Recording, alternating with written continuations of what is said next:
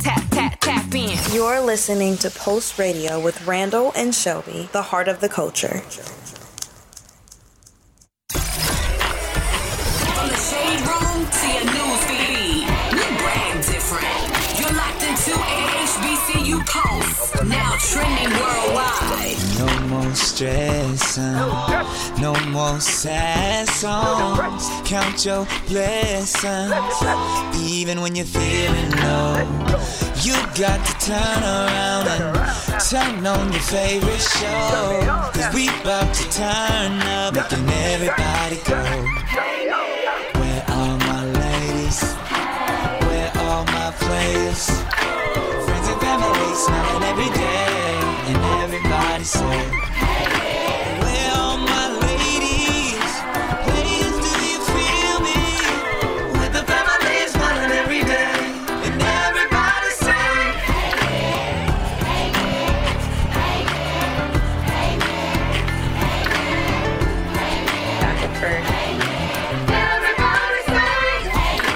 Hey, man, what's going on, everybody? This is Randall Barnes, the founder of HBCU Pulse and the host of Pulse Radio, in the building for a very special exclusive edition of the show on today.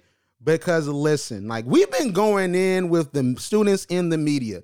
So you already know, when you saw the viral moment, when you saw the Nick Cannon show, you know we had to get the Sensational 7 on HBCU Pulse Instagram Live. Shout out to CDK on the mic, aka Kristen Cornegay, Mackenzie Estep, D'Angelo Couture, Saranica Metcalf, Marie Radigan, Dewey Tran, and Jada Jenkins. They had their student loans paid off by Nick Cannon. So first and foremost, congratulations to you all. As a graduate of Fort Valley State University, I know how it feels to pay student loans, and trust me, it ain't fun. It ain't great, as Nick Wright says. So thank everybody for tuning in and just turning up with this, man. But first and foremost, it's just such an amazing occasion because this is an HBCU year.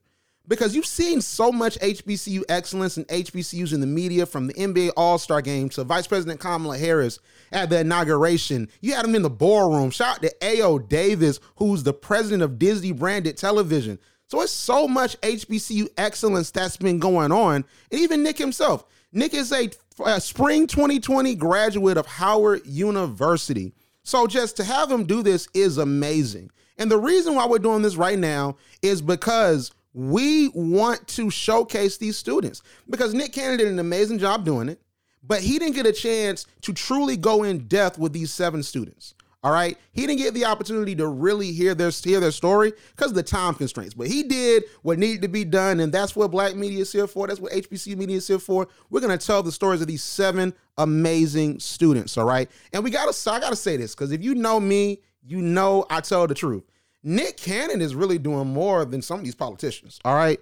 Because I hear a lot of posturing. I hear a lot of hashtag cancel student debt. Like, Nick Cannon just canceled student debt by himself. All right. So I need the politicians to follow Nick Cannon's lead, because he partnered with the Thurgood Marshall College Fund, United Negro College Fund, and other scholarship providers to make sure the Sensational 7 got their tuition handled. So I need for President Joe Biden, we love you. You're doing your thing. You're getting a lot of hate, but here's what you need to do, all right? Because the midterms are coming up. Going to cancel that student debt. We see it's possible on Nick Cannon. So now let's do it for everybody else, all right? So thank you to Nick Cannon for being a leader and doing more than our politicians are doing. But I'm going to leave that alone. We have a couple of future politicians that we're going to be interviewing on today. But first, we have to start off. I would have been remiss not to start off with CDK on the mic. CDK is a large reason why we're here at 38,000 followers. I met him in 2020, March 2020. He came on the team. He was running to be HBCU Buzz's #1 HBCU host. And I just saw it for him. Like, I really wanted CDK to join the team. He was so cool. He was very supportive of what I was trying to do. He did a lot, man, from the Battle of the DJs to the interviews. He brought us, 1804 Jack Boy back in May.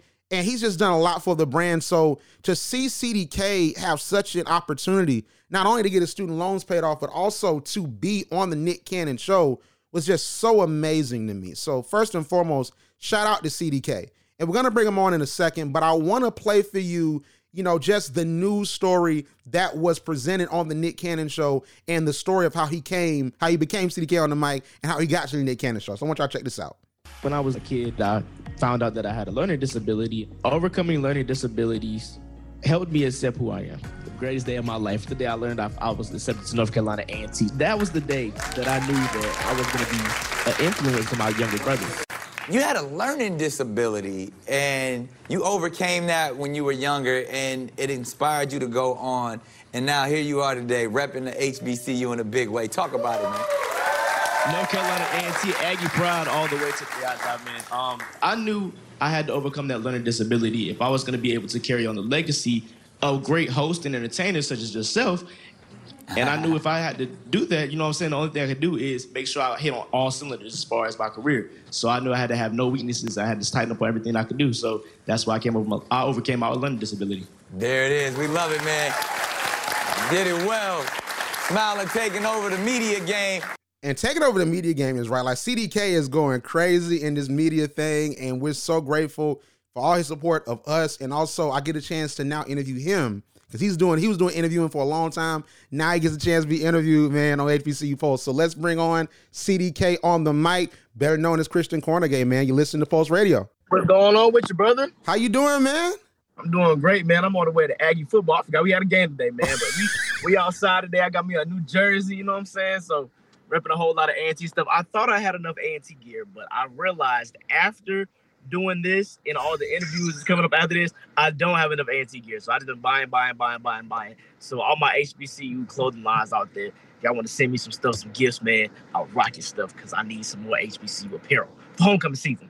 I mean, at this point, like, you were featured on national television, man. You put it on, man. It's going to be sales, bro. You know what I'm saying? So they can tap in with you, man. But first and foremost, like, I'm so proud of you, bro.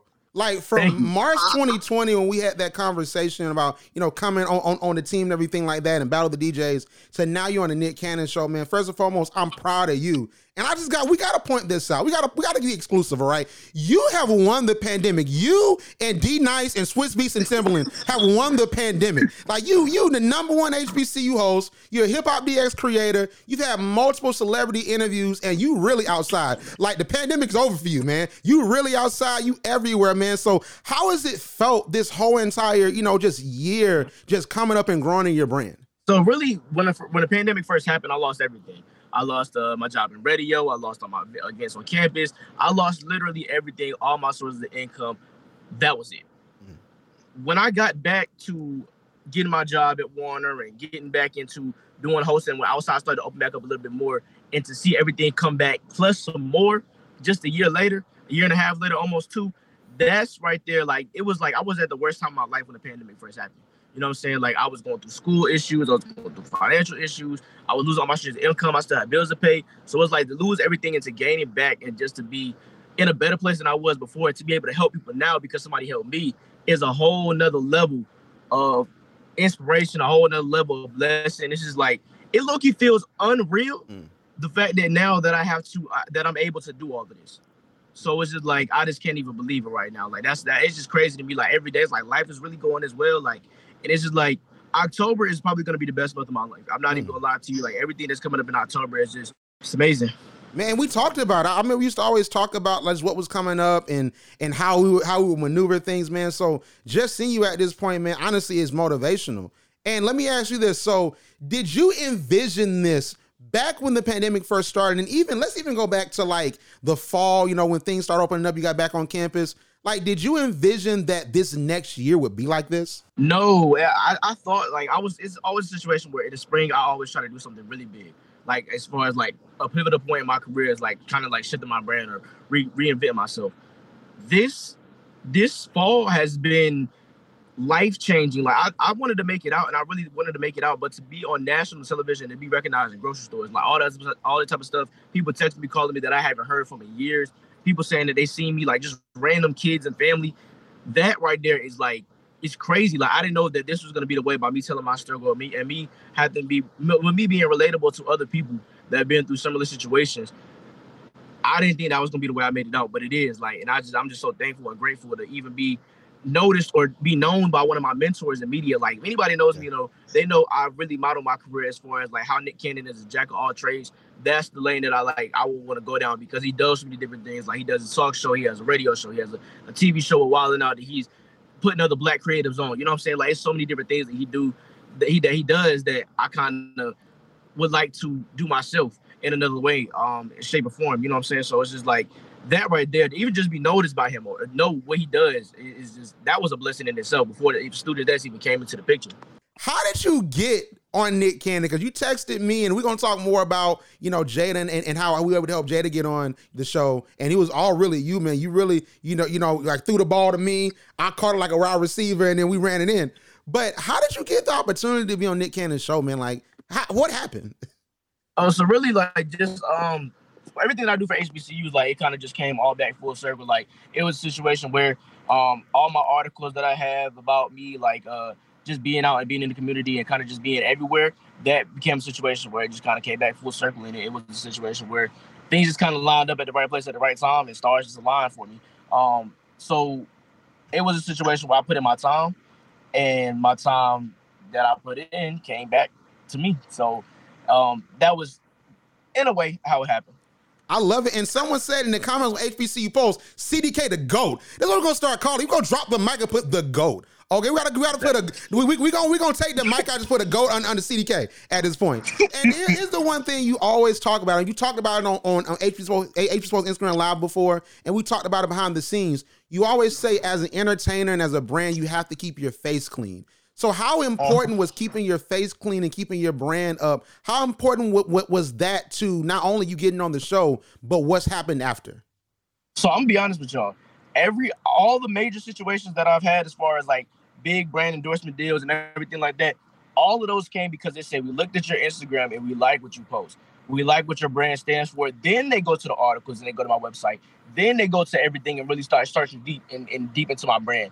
But all of that came from the surface level of looking at my bio, scrolling on my page and being like, wow, oh, wow. Like, every time you scroll on my page is important news, announcements. And it's like, okay, I see him progressing over time.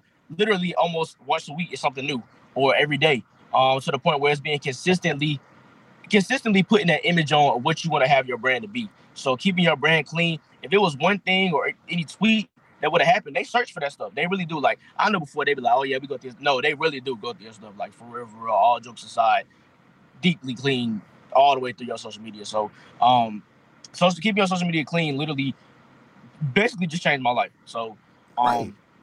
Yeah. And you're the best at branding, and I think that now people need to listen.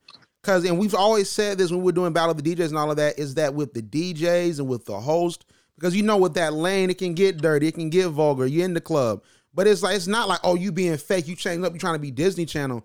It's just that you have to have both sides of the brand. So I think that that's so important. But so talk about just the moment of being on, Nick Cannon's show. So you were on the Zoom with D'Angelo and Marie. So how was that moment? Like, were you nervous? How did it feel logging into the Zoom? How did it feel? Really, it was crazy. Like, it was a situation where I was like, it's time. Like, it's here. Like boom, we on live, we doing it. And it's just like everything was just a situation where it was all a surprise to us as well. Like, everything was a surprise. So it was being able to talk to Nick and talk to him on his show for like that. I didn't know that was how he was going to speak. I knew he was going to eventually cross paths, but I didn't know it was going to be that. So I wasn't really nervous. I was just more so of a situation of just excited. Like, I was just excited the entire time. So one thing I will say though, because I've seen this a lot, and somebody literally, when I turn my phone back on, just commented this on my stuff. The schools that we go to didn't really have anything to do with it. It was more so about our story and less about the big names. And everybody knows that St. Aug is not a big name. Clark Atlanta is a part of the AUC, but they're not a big name as well. Like, they're like when we talk about names, I'm talking about like the usual schools that we talk about. That had nothing to do with what we had going on. Each of us had an individual story that needed to be told, that needed to be delivered to somebody else that's going through the same situation. So it wasn't a situation where it's about what school we go to. Right. And I feel like there's a time and a place for everything. And usually I don't even address stuff like that, but that's definitely the time and the place. No, that's real. Talk about stuff like that. And I can hop on it too, because what you're talking about is, people always say, oh, we see Howard, ANT, and FAMU all the time. But I can attest to you from this is that when you reached out to me and you gave me the opportunity to try to find someone to be on the show, and I recommended Jada, it wasn't, hey, we want somebody from Clark Atlanta. is that we want somebody with a diverse background and a story to tell, because that's what TV is. It's not, oh, they go to Howard, let's bring them on, or they go to A&T, let's bring them on. It's all about the story, because more than anything, Nick is a philanthropist. He's just trying to help people, man. So that what's understood don't gotta be explained, man. We ain't worried about that. It's all positivity. And let's go to this positive moment, all right? So when he announced, all right, that you and everybody's student loans were paid off in a sensational 7, walk us through that moment, man, because we saw so much emotion from your face. How did that feel, CDK? How did it feel? Man, my mom, man, off my shoulders, man. I don't gotta worry about my mom anymore. So now I'm completely doing everything for myself as far as paying bills, school's paying for it, everything is straight. So that was the moment I was waiting for. Like, hey, mom, this is the gift of a lifetime.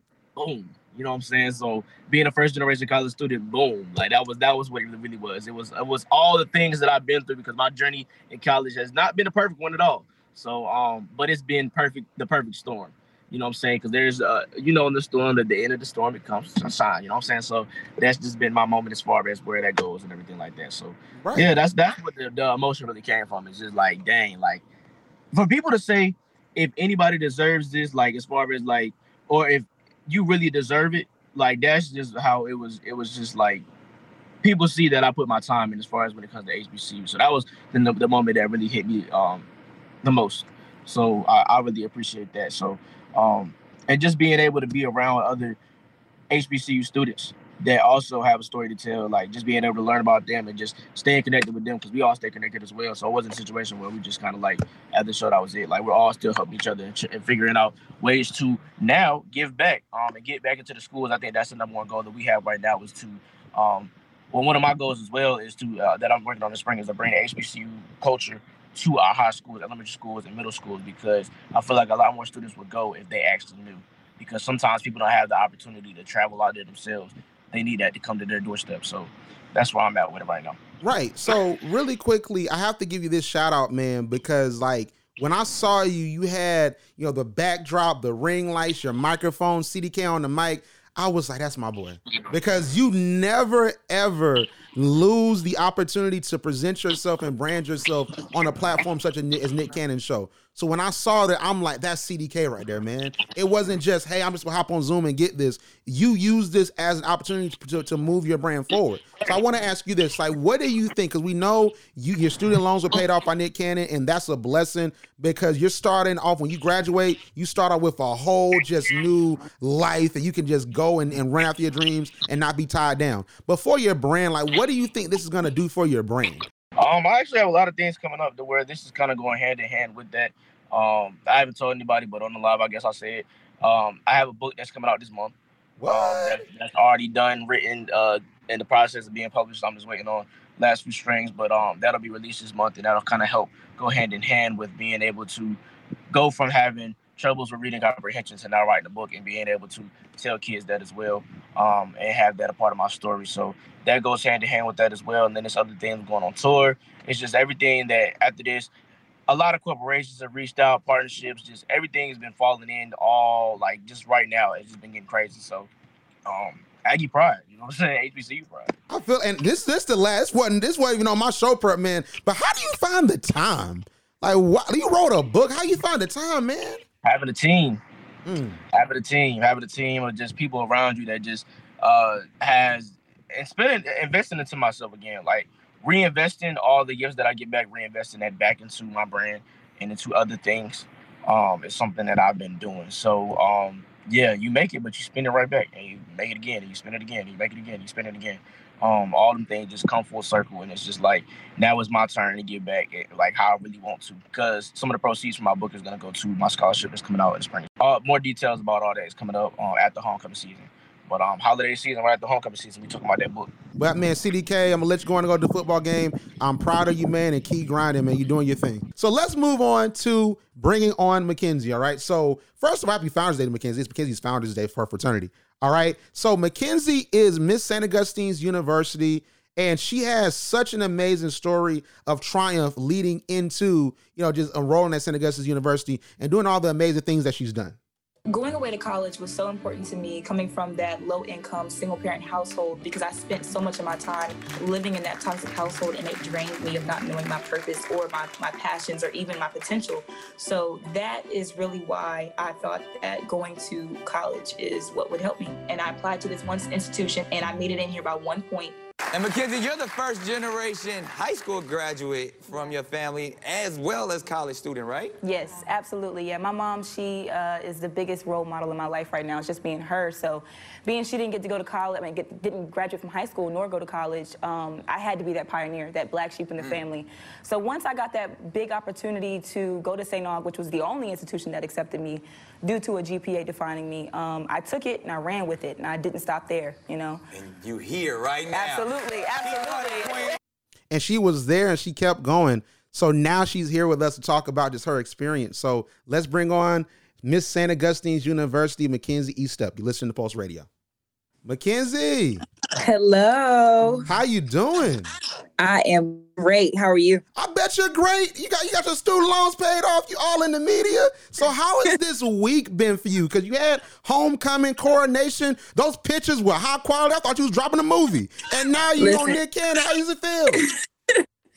I did. I kept it really low the entire coronation week. I was just focused on my HBCU and the impact we made with our alumni and the students and the freshmen. But as soon as Saturday was over, I was like, it's time to relax, you know, because everything was paid for. I was so excited. We flew to New York. Me and my advisor, he did join. He was very supportive. And you know, it was just like a relief just getting on the plane and just being able to relax. But it was a thrill. And I gotta say this, because you said the advisor, Jalen Baker, man, that's the GOAT right there, man. That's my dog. Jalen is doing so many amazing things at St. Augustine's. He's going to be the president of an HBCU one day, and I can't wait to see it, because the way that he's just communicating and advocating for you all, man, it's great to see that. And I just want every HBCU to have someone like Jalen, man. And there's someone like Jalen at every HBCU, but we need more Jalens out there, man, because he's doing an amazing job. But Superstar. Yes, for sure. Graphics, all that, man. So shout out to Jalen. So let's get into you. So you're Miss St. Augustine's University. You just had your coronation. So how has your reign gone thus far? The reign actually is very interpersonal. I'm just really in tune with the freshmen. I live in the freshmen's dorm. I did this because I wanted to stay connected to my freshman young ladies and the young men that are right next to us. I wanted to focus on this reign and making an impact. So right now, we're just leveling up our student engagement. We're working with CAB. We're working with Royal Court, of course. We're working with all the surrounding other student organizations, and we are leveling up our student engagement on campus. And really just making sure that the school is being seen so that we can show the students that this is who we are as a community. And it's actually playing fair. It's doing great so far. The reign, actually, the games have been wonderful. We've been doing great with our court, getting them together in our outfits. We made a couple TikToks. We have just really formed a bond. And it's something new to me because being a queen, I've only served as a queen once, and that was Miss Black and Gold 2019. And before that, I was just totally SGA, Student Government Association, just politics. So this is different. It's been going great. And I just can't wait to see what we do next. Exactly. And you were freshman class president 2018, 2019, and Miss Black and Gold 2019, 2020. And we posted you back then. I remember you had DM'd the page and then we had posted you. So just to see the growth from that to now you being at St. Augustine's University and you getting this national platform has been amazing. But I want to ask you this, and I'm asking all of my elected student leaders this today. I'm going to ask everybody this. It's been a drop-off in students that want to run for SGA and for Royal Court around the nation. We've seen a lot of unopposed positions, but what I always preach, what I always say is that you get opportunities to grow and level up in your career as a student leader. So you've had these opportunities. You've had the opportunity to grow as a young woman, but also in your career politically, and also even getting this opportunity to get your student loans paid off. So what would you say to students that are thinking about running to be campus queen or king or SGA? What would you say to them after this moment? Man, first and foremost, I want to start off by saying never, ever, okay? Watch where I go with this. Never, ever let your life change your goals, because it's your goals that will always and forever change your life. That no matter where you start off, if it's a little rocky in the beginning, it's okay, because there's always an opportunity for you to challenge and change and learn and gain those lessons and blessings so that you can actually level up to your fullest potential to be a leader, no matter what that looks like. One thing in your montage that, you said, and we played it before, is that, you made it into SCU by one point, and that was something that spoke to me because, at Fort Valley, my HBCU, I took the compass test. Now, I don't think they do it anymore. I feel old. I don't think they do it anymore, but I took the compass test, and I actually lost by one point. I'm like, oh, man, like, I didn't pass this. Well, I don't know what I'm going to do next. And then, my testing advisor said, take it again, Ms. Greg. And I took it again, and I passed by one point. And I know for me, that moment made me want to push and just do great at Fort Valley. So did that moment of you getting into St. Augustine by one point, did that make you want to go and come for everything? Man, I promise you, I was a high school senior with the mindset of a college freshman, okay? I literally, that entire year of being a high school senior, I wanted to embody the fact that this same time next year, I'm going to be here. That's what that one point truly gave me. So when I got to St. Augustine's University, I took off with it. That whole summer before I was on the university's campus, I was there for the first orientation. I came back to volunteer at the second orientation. My home is actually only 50 minutes of a drive away. So I made sure to focus on coming back, making more friendships and relationships with the staff, faculty, and then future students, because I really wanted to make this my home. And just really take off with the fact that I finally got my foot in the door. Because the main focus was, I just need someone to put the key in the door. I will open it and I will go. I will take off. I will make you proud. This investment is worth it. Just pour into me. Give me this opportunity. And finally, after 5 or 6, 7 college letters that came in and said, no, I'm sorry, we can't help you. No, I'm sorry, denial. Literally sitting at a basketball game as the manager recording the game at high school. I looked at my phone. I had an email from St. Augustine's University. They wanted me, man. Like, they wanted to give me that shot. And I was so excited. I jumped out of the seat. I was just so thrilled just to share that the next day with my counselor, who told me at the time that a community college was probably the only opportunity I could look at. That one point, that was that push. And you're right. It just makes you want to go harder. So how did that opportunity come about for you to be on Nick Cannon Show? Absolutely. So I don't know if you remember, but my school actually over the summer announced that they were paying off spring, summer, and this fall of 2021's account balances that were left over for students. And because they did import into the students, as the ambassador over the summer, I was here, they called me to do an interview with ABC 11 and Fox 50 and WRL. So we did the interviews, and at the time I wasn't prepared. I was sitting down eating somewhere. They called me real quick, came, changed, put on what I had to put on, and got on the camera, gave them regal. I gave them what they were asking. I answered the questions. Interview was done. Months later, I get a call. And she's like, is your name Mackenzie Eastham? I'm calling to contact you. We have this opportunity and we want to see, we want to know more about you. You were able to share so much about your interview before you answered these questions. So, so humbly, so poised. Can you tell us more? And I was just like, wow, like, they want to know about me. They want to know my story. Okay, so I set up the interview. I got on the Zoom call. And next thing you know, after paperwork got put in for student loans, questions got answered, GPA and transcripts got turned in, and I completed getting my vaccination and everything I needed to do to be able to be selected. I completed it within a timely frame. And I got a text message from the casting producer that, hey, you have been selected to go onto the show.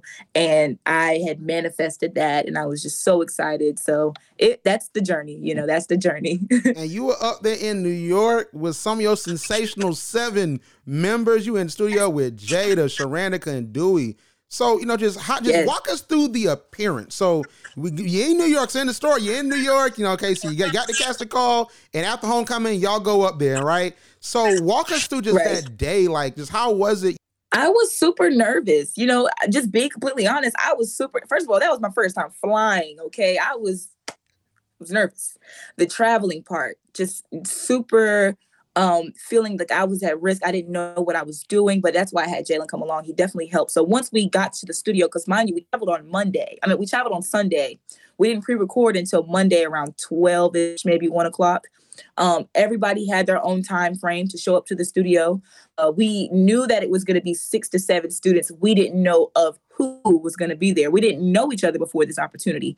And so we get there, they COVID test us. You get your negative test after you sit in the room and wait for a while. Then you're able to go out and grab some snacks. The door is open to my little area. Me and Jalen are in there just taking pictures, living the moment, having a good time, talking to staff and faculty back and say, like, this is what's happening. You know, they're engaged. I have my sash on and I'm looking in the mirror, fixing myself up.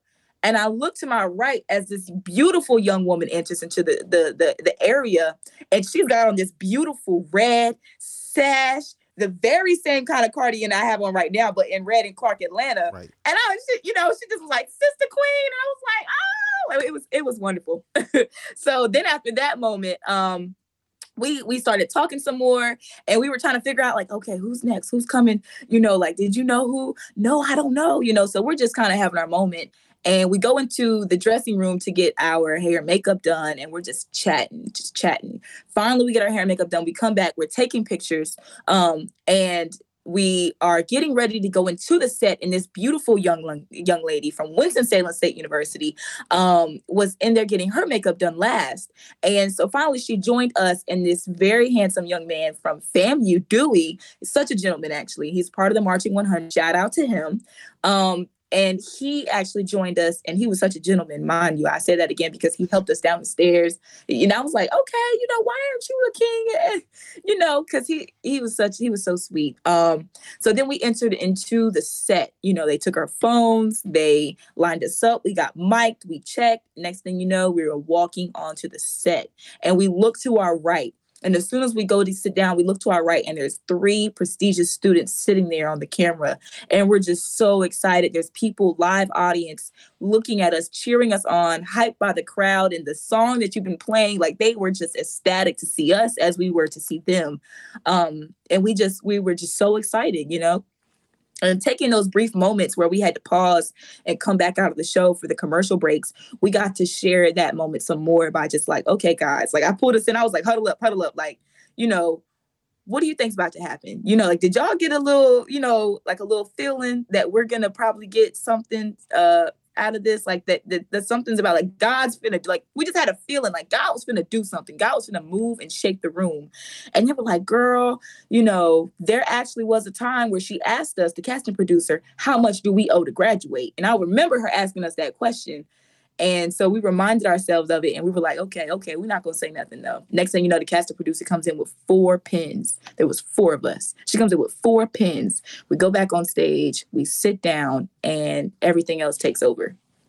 Wow. You really gave us the rundown, all right? CDK got a bunch. You write your I gave you the narrative. I had to. Hey, you got to write an article or something because I felt like I was there. Like when you said, I saw a beautiful woman with red on, I saw Jada walk through the door. I'm like, oh, wait a minute.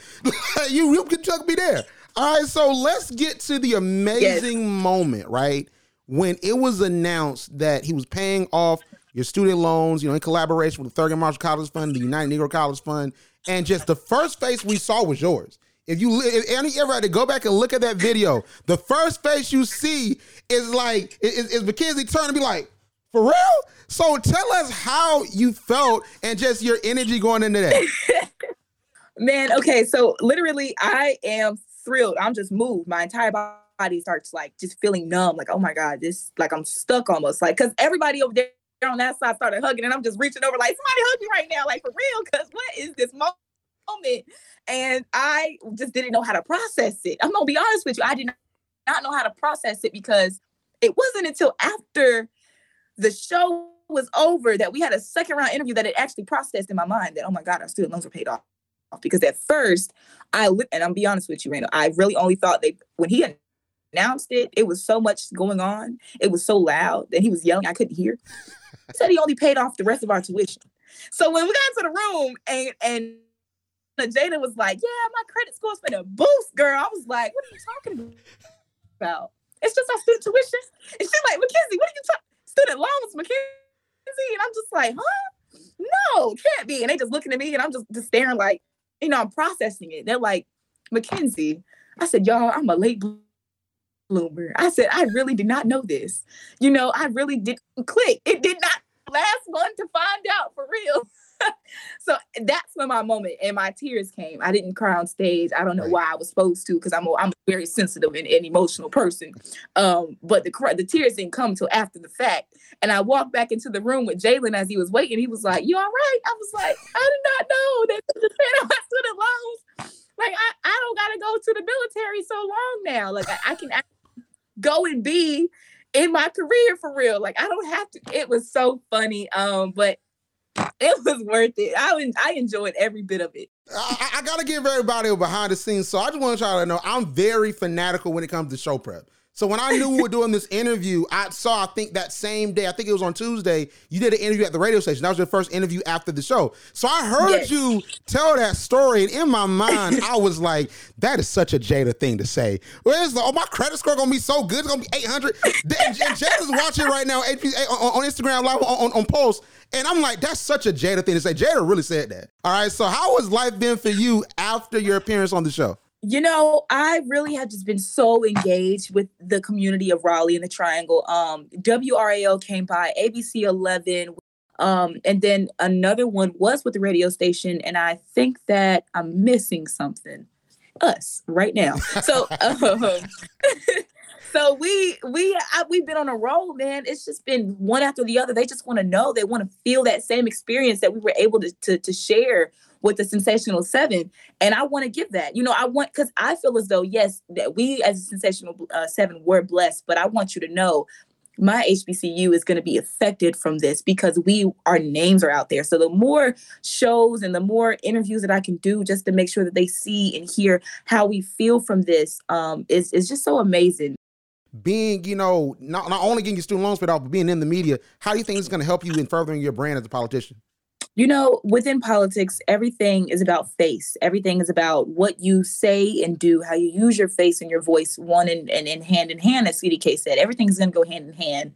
Currently, I'm interning for our district's Congresswoman, Deborah Ross, who is a proud supporter under Elma Adams, who is a bigger supporter of HBCUs.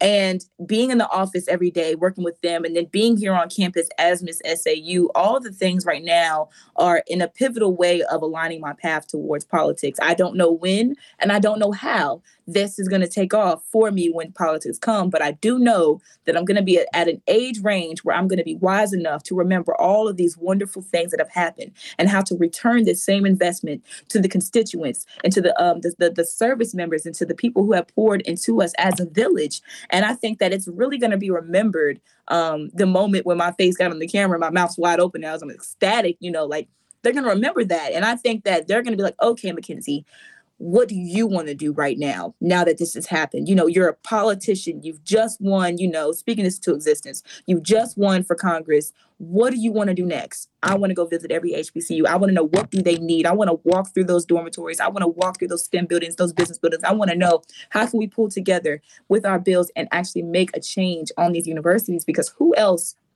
is going to do this? Like you said, I was on here with you since the beginning. Nick Cannon just did it. We've been sitting here wondering, since pandemic started in 2020, who's going to help take care of the student debt? Yes, they may have canceled the interest rates that were happening, which accumulate every day. I might have mentioned that it was $34,000, but it was $30,000 before they even interviewed me. And God knows what it is right now. It just continuously accumulates, and our students are being affected every day. And I just want to make sure. Well, I know for you it's zero now. Okay, it's zero in your account. All right, so we know that. It is. But going to law school, we back on track with the same thing. And that's why I said, and I've been talking about this with some of my deans and my advisors, is like, what is God doing right now? Because when God moves mountains, he moves mountains. And you're just trying to figure out, okay, should I stand still or should I keep moving? And I was like, okay, Mackenzie, when you graduate, your plans. You want to go to college, you want to go to law school, you want to commission into the Air Force, you want to be an attorney for the Air Force. Then in about 15 to 20 years, you'll be about 45 years old and you can run for Congress. That's more respectable age, and military will help you along that way. But, it's like, do you want to still do that? Do you have to stay in the military that long? Because the military was going to pay for my college debt. Wow. The military was going to do that for me. They didn't promise me that. That's what's in my mind. If I work hard enough for 4 years here, I can live for the rest of my life, but the military was going to help pay that off little bit by little bit. But now that that's been wiped away and God took that plate off my shoulders, and that was that breath of fresh air that it came from. So yes, definitely that part has just been a thrill, man. Still trying to figure it out to this day. I feel it. And like you said, I said earlier today is that these politicians need to do the same thing, because it's so crazy to me that you have celebrities that have all of this money that do this. And we've called them to do it, and Nick did it, and other celebrities have done it. And we have politicians in a Democratic Senate and a Democratic Congress and a Democratic president, and we're not getting it done. And I've spoken about it before on Pulse. We know Mnuchin and all of them. You know, we know who's blocking it. All right. But we just need it to happen. So just to have this happen to you, I think it's really pivotal, especially if you wanting to be in Congress, because you're gonna know by the time you're 45, you're gonna feel how it feels to have that burden lifted off of you and not having to pay student loans. So I really appreciate you coming on, Mackenzie. So I want to ask you, where can we find you on social media? So you can just tap my name, Mackenzie T. Estep. You can also find me on the same platform on Facebook. I share the same content. I'm pretty well-rounded all over. And then you can also find me on TikTok, sharing fun videos with you all on Kenzo from the O, because I am from Ohio. I was raised in Rocky Mount, but I am from Ohio. So thank you so much, Randall. I greatly appreciate this opportunity. Not only are you helping me, but my institution to get this type of story out there. Thank you so much for all that you do for HBCUs. We too at SAU really just wanted to show you that we do greatly appreciate it. So thank you. Thank you. I really appreciate it. Love SAU. Y'all are doing your thing, and they need to follow your TikTok, because you going up, man. That TikTok, you going crazy. I'll be seeing the TikToks now, Mackenzie. But all right, Mackenzie, talk to you later. Thank you so much for coming on. All right, everyone. So next up, we're going to be talking to SGA president of Texas Southern University, D'Angelo Couture. He is amazing. It's crazy because he's a part of the Pulse audience, and we've seen him grow into this SGA president that he is today by proxy of the coverage that we've done at Texas Southern and what he's done in SGA. So check out his story on The Nick Cannon Show. I was raised in a single-parent household where my mom always had to work 2 jobs. I wanted to attend an institution where I am not seen as the minority, but seen as the majority. And there was a moment where you actually thought about dropping out, and because you couldn't afford it, man. How did you manage to stay? Well, yeah, definitely. There was a time period where I did kind of want to drop out, just because it became very difficult between classes and having low resources of grants and scholarships. But upon being elected student body president, I was able to be blessed with the opportunity to, one, have different benefits, such as I received free room and board, along with free meal plan for housing I have to pay for, as well as being connected with different resources on campus, such as financial resources for scholarships and other opportunities to where it would help me financially pay for, as well as just pay for certain necessities in life. And man, D'Angelo is really doing this thing, and just to see an SGA president up there is so amazing. Like I said, it's a different vibe seeing student leaders that we've covered on HBCU Pulse on that big screen, man. So really quickly, can I turn up for D'Angelo real quick? Because it is homecoming for him, right? I got to turn up real quick, TSU. Oh! D'Angelo, he moved on that Zoom. Got his student loans paid off. He's debt free. It's homecoming. I can't rap, but it don't matter. It's about to bring D'Angelo on right now, man. So shout out to Texas Southern. They're homecoming, going up for homecoming. And D'Angelo, man, made it happen in a big way. And he's graduating debt-free. So shout out to D'Angelo, man. Shout out. Let's bring him on right now. You listen to Pulse Radio. How's it going? Good, man. How's everything been with you, man? Everything's been going good. We just finished our homecoming, so we still, recovering from that. But everything has been going good. How about you? Man, I'm amazing, and I know your week has been great because first is Texas Southern's homecoming. Then on top of that, you got your student loans paid off, man. So how does that feel? How you feeling homecoming and then student loans paid off? Really, to be honest, I just feel so blessed, and I'm still in shock because whenever I was invited to attend the show, I had no idea what was going to happen. I'm thinking, okay, I see the opportunity to, be on the Nick Cannon Show. Still grateful for that. But whenever he announced that he was paying our student loans off, that just that just topped everything off. And I'm just still in shock. But truly, I'm very, very grateful, not only for myself, but for the other members of the Sensational Seven. I'm just so glad that we were all able to truly be a part of that blessing. Right. So before we go to, your experience on the Nick Cannon Show, I do want you to talk about Texas Southern's homecoming. So how's it been? I can truly say Texas Southern's homecoming was definitely great. It was, with us being one of the first HBCUs to have it so early, definitely. It was a good turnout. I'm very excited. For a concert, we had, of course, G Herbo, Mona Leo, and then for the comedy show, Desi Banks. And definitely, I think a lot of students love the Desi Banks comedy show. Very good. Just really, the whole entire week was a big success, especially planning a homecoming during COVID. I can truly say it's not the easiest. It's really not. The fact that we're truly work together and pull that off, I'm glad we did. Did Parlay show up? I want to Parlay showed up to the comedy show. I didn't see him. Okay. I didn't see him. I just want to Parlay my dog, man. Parlay my dog, man. I got to ask about Parlay, man. But I know Texas Southern always has amazing homecomings. And one of the best takeovers we've ever done with Pulse, we were really doing takeovers, was back in 2019 when it was Marcus, it was Kanaya, it was the whole entire crew. And they did the takeover for homecoming back then. So I appreciate that because that was one of the best takeovers of all time. So I can only imagine how lit it was, even with the COVID restrictions. But let's get back to you, all right? So you were featured on Nick Cannon's show, and they gave a snippet of your college journey. So I want you to take us through your journey from a freshman to now you're SGA president. So definitely, my college journey was definitely, it was definitely a roller coaster, but I'm very grateful for it because coming from a very rural, small town, it was definitely a culture shock because I always wanted to attend an HBCU. And so it was just more so, okay, like which HBCU do I want to attend? That's going to truly help me mold myself as a person because in high school, I was a very extroverted person, but also it was so certain things that I feel like I need to be molded and grow into. And so when choosing an HBCU, I was thinking about what school was going to truly give me the tools to be that successful person. And from my journey from freshman year to now, I will say at first it was a little nerve-wracking because, I came by myself, trying to meet new people, see what kind of crowd I fitted in. And then even with a preview of it in the show, there were times where I even were thinking about dropping out of school just because sometimes it did get a little hard. But through the grace of God and through amazing support, such as not only Marcus, my future predecessor, Kanaya, my advisors, and so many people that truly supported and loved me throughout the process, definitely I was able to get through it. And to even now, being the 74th SGA president, everything has just been a great journey, and I don't regret none of the decisions that I made. So this is something that I asked Mackenzie earlier. So I've seen a lot of drop-off within student leadership. Just folks are not running for the positions. At a lot of different schools, you saw unopposed races.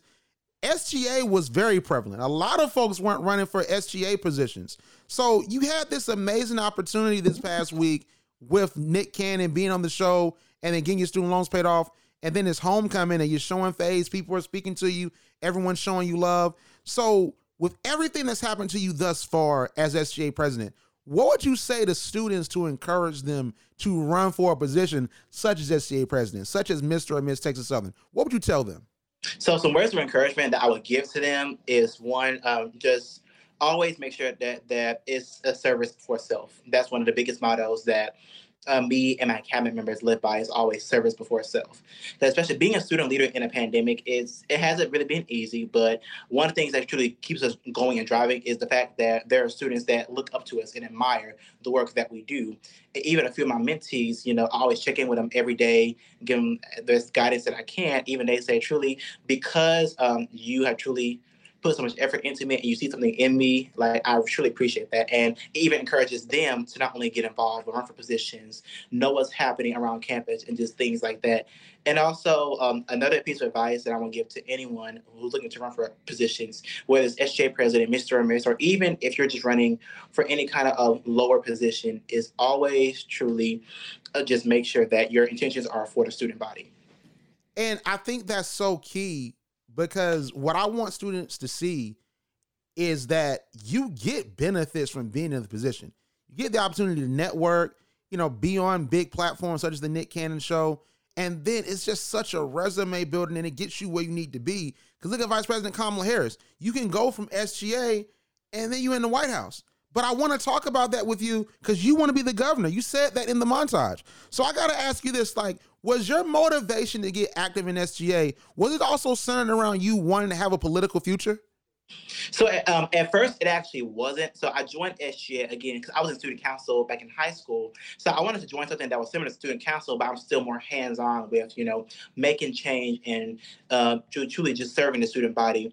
And so at first, when I first joined, it wasn't my intentions. But then around the time that I was executive vice president last year, under Kanaya's term as SGA president, I was invited to certain speaking events with our Congresswoman Sheila Jackson Lee. Even a few times when Kamala Harris came down for rallies to Houston, that's when it actually started encouraging me to want to go for political office one day. And then especially with all of the voter suppression that's happening within Texas and then the other things happening in the state legislature, I'm like, you know what? If I can truly maintain as SGA president, I feel like I can go bigger home, just like Kamala Harris. So that's when I've been having in my mind ever since. I want to be the first African-American governor of Texas. Hey, we need it. Abbott got to go. Okay, listen. Abbott got to go. Exit stage left, all right? Because it is too much that's going on in Texas, and it's a lot going on in the government right now with COVID restrictions and everything going on. Of course, in Texas, abortion. So we definitely need people that can understand their constituents and that can understand what the people that live in the state are going through. So I think that's admirable. But I have to ask you this, because you talked about voter suppression. So how is everything from this past year? And mind you, I'm talking about COVID. I'm talking about George Floyd and everything that's going on this year. Like, has it affected your desire to run for governor? It actually has encouraged me and motivated me even more to be governor, because when looking at Stacey Abrams in her time in 2019 and the change she made, even when she lost the governor's race, she still made so much impact within Georgia whenever it blew for Joe Biden and Kamala Harris. And so even now, seeing with the George Floyd situation, all the marches and protests that happened within Houston, and even what happened within Governor Abbott and his reaction to COVID, it motivated me more because, one, it shows that truly our people, like, we can make a change. We can definitely be the change. We just need that person to truly lead us and guide us and show us that anything can happen. Because if it can happen in Georgia, I know for a fact it can happen in Texas. Yeah, I thought it would. I'm telling you, I thought it would. I thought this was going to be the election where Texas turned blue and Georgia pulled through. It had to be either Georgia, Florida, or Texas. And I'm in Georgia, from Macon, Georgia. So I got a chance to vote for Jon Ossoff, Raphael Warnock, Joe Biden, and we made it happen. So I know, if anything, Texas is next. But let's get to you on the Nick Cannon show. So how'd you get the opportunity to get on Nick Cannon? So actually, one of my classmates, who's also a senior with me, she actually reached out to me saying, "Hey, D'Angelo, it's someone from the Nick Cannon's production team that was looking for male student leaders on TSU's campus because they want to interview them." And so at the time I was thinking about it, I'm like, "Oh, sure, definitely, I would love to." Until I read it again, I'm like, "Wait, what? Nick Cannon?" And so so because of that. That blessing opportunity, my classmate connected me with one of his staff members. We had like a pre-interview section, just going over basically me as a person, my childhood, how I got from childhood to TSU, now as SGA president, and his production team loved me. And so ever since then, I was able to be on the show. I love that, man. And it's all about networking. And you had the opportunity from networking, but also it helped that you have an amazing story and that you're in this position and you grew into the SGA president, that most powerful student on campus. So walk us through your appearance on the show, because you were not in New York, but you were on Zoom with CDK and Marie. So just walk us through your appearance, how you were feeling as you were logging into the Zoom and talking with Nick. How are you feeling? Really, I was very nervous. I mean, I was excited, but I was also a little nervous because I'm like, okay, it's a Nick Cannon show. I got to make sure I not only represent my HBCU, but also represent myself the best way possible. And then ever since we started the conversation going, my nerves kind of loosened up a little bit, and it was just a great experience. Nick is a very cool person. He seems very chill, very personable, someone you could definitely talk to. And the whole entire time, it was just a great experience. Even though I wish I could have been in New York, but again, it was homecoming week, so had to do a virtual option. I was still just very glad that they reached out to me and made it to where I can still at least be on the show. So when he announced that your student loans were paid off, like we all see Jada, we see Shay, and we see Dewey and Mackenzie, how they were just turned in New York. But the emotion on Marie, CDK, and your face, that was noteworthy as well. So walk us through that moment when he said, I'm partnering with the Thurgood Marshall College Fund and other scholarship providers to pay off your student loans. You're going to graduate debt free. How did that feel? Not gonna lie, I got a little teary eyed at that moment when he said it, and then of course when we went on break afterwards, I had a come to Jesus moment, because that moment just truly showed that all of the hard work has paid off, all of the blood, the sweat, and the tears, just everything that I've been working so hard for, it definitely paid off. And in that moment, I'm like, you know what? God blessed me with this, and it shows that I can accomplish anything. Wow. And it's just, man, that moment gives me chills just to see it, even still, because I know what that meant. Because as someone that is a graduate of Fort Valley State University, I am currently paying my student loans. So I know how I would feel if someone said, listen, you don't have to worry about the rest of your student loans. And it gives you a clean slate when you graduate. It gives you a clean slate just to go after your dreams, your political aspirations, because oftentimes student loans are such a burden. And also, that's why I told Mackenzie earlier, like, she wants to be a politician as well. She wants to be in Congress. So now you know how it feels to have your student loans off your back. So when you get in that position, you know what you got to do, all right? You know what you got to do. You know what needs to happen with the lobbying and all of that. Everybody in the state of Texas, everybody goes to an HBCU, student loans off. Student loans off. Student loans off. Hey, student loans off. Don't let me be. I'm going to sign so many executive orders, man. Every Texas Southern student, no more student loans, all right? Don't play with me. Don't play with me. You get a homework stipend too. We're doing your homework on time. Come on. Don't play with me. Homework stipends, more HBCU funding, all that. Man, you play with me, I'm gonna give Texas Southern an unlimited homecoming budget, courtesy of the state. Drake done made a song called TSU. We're bringing Drake to TSU if I'm governor. Don't play with me, man. Oh man. But in general, like, what has life been like for you after the Nick Cannon show?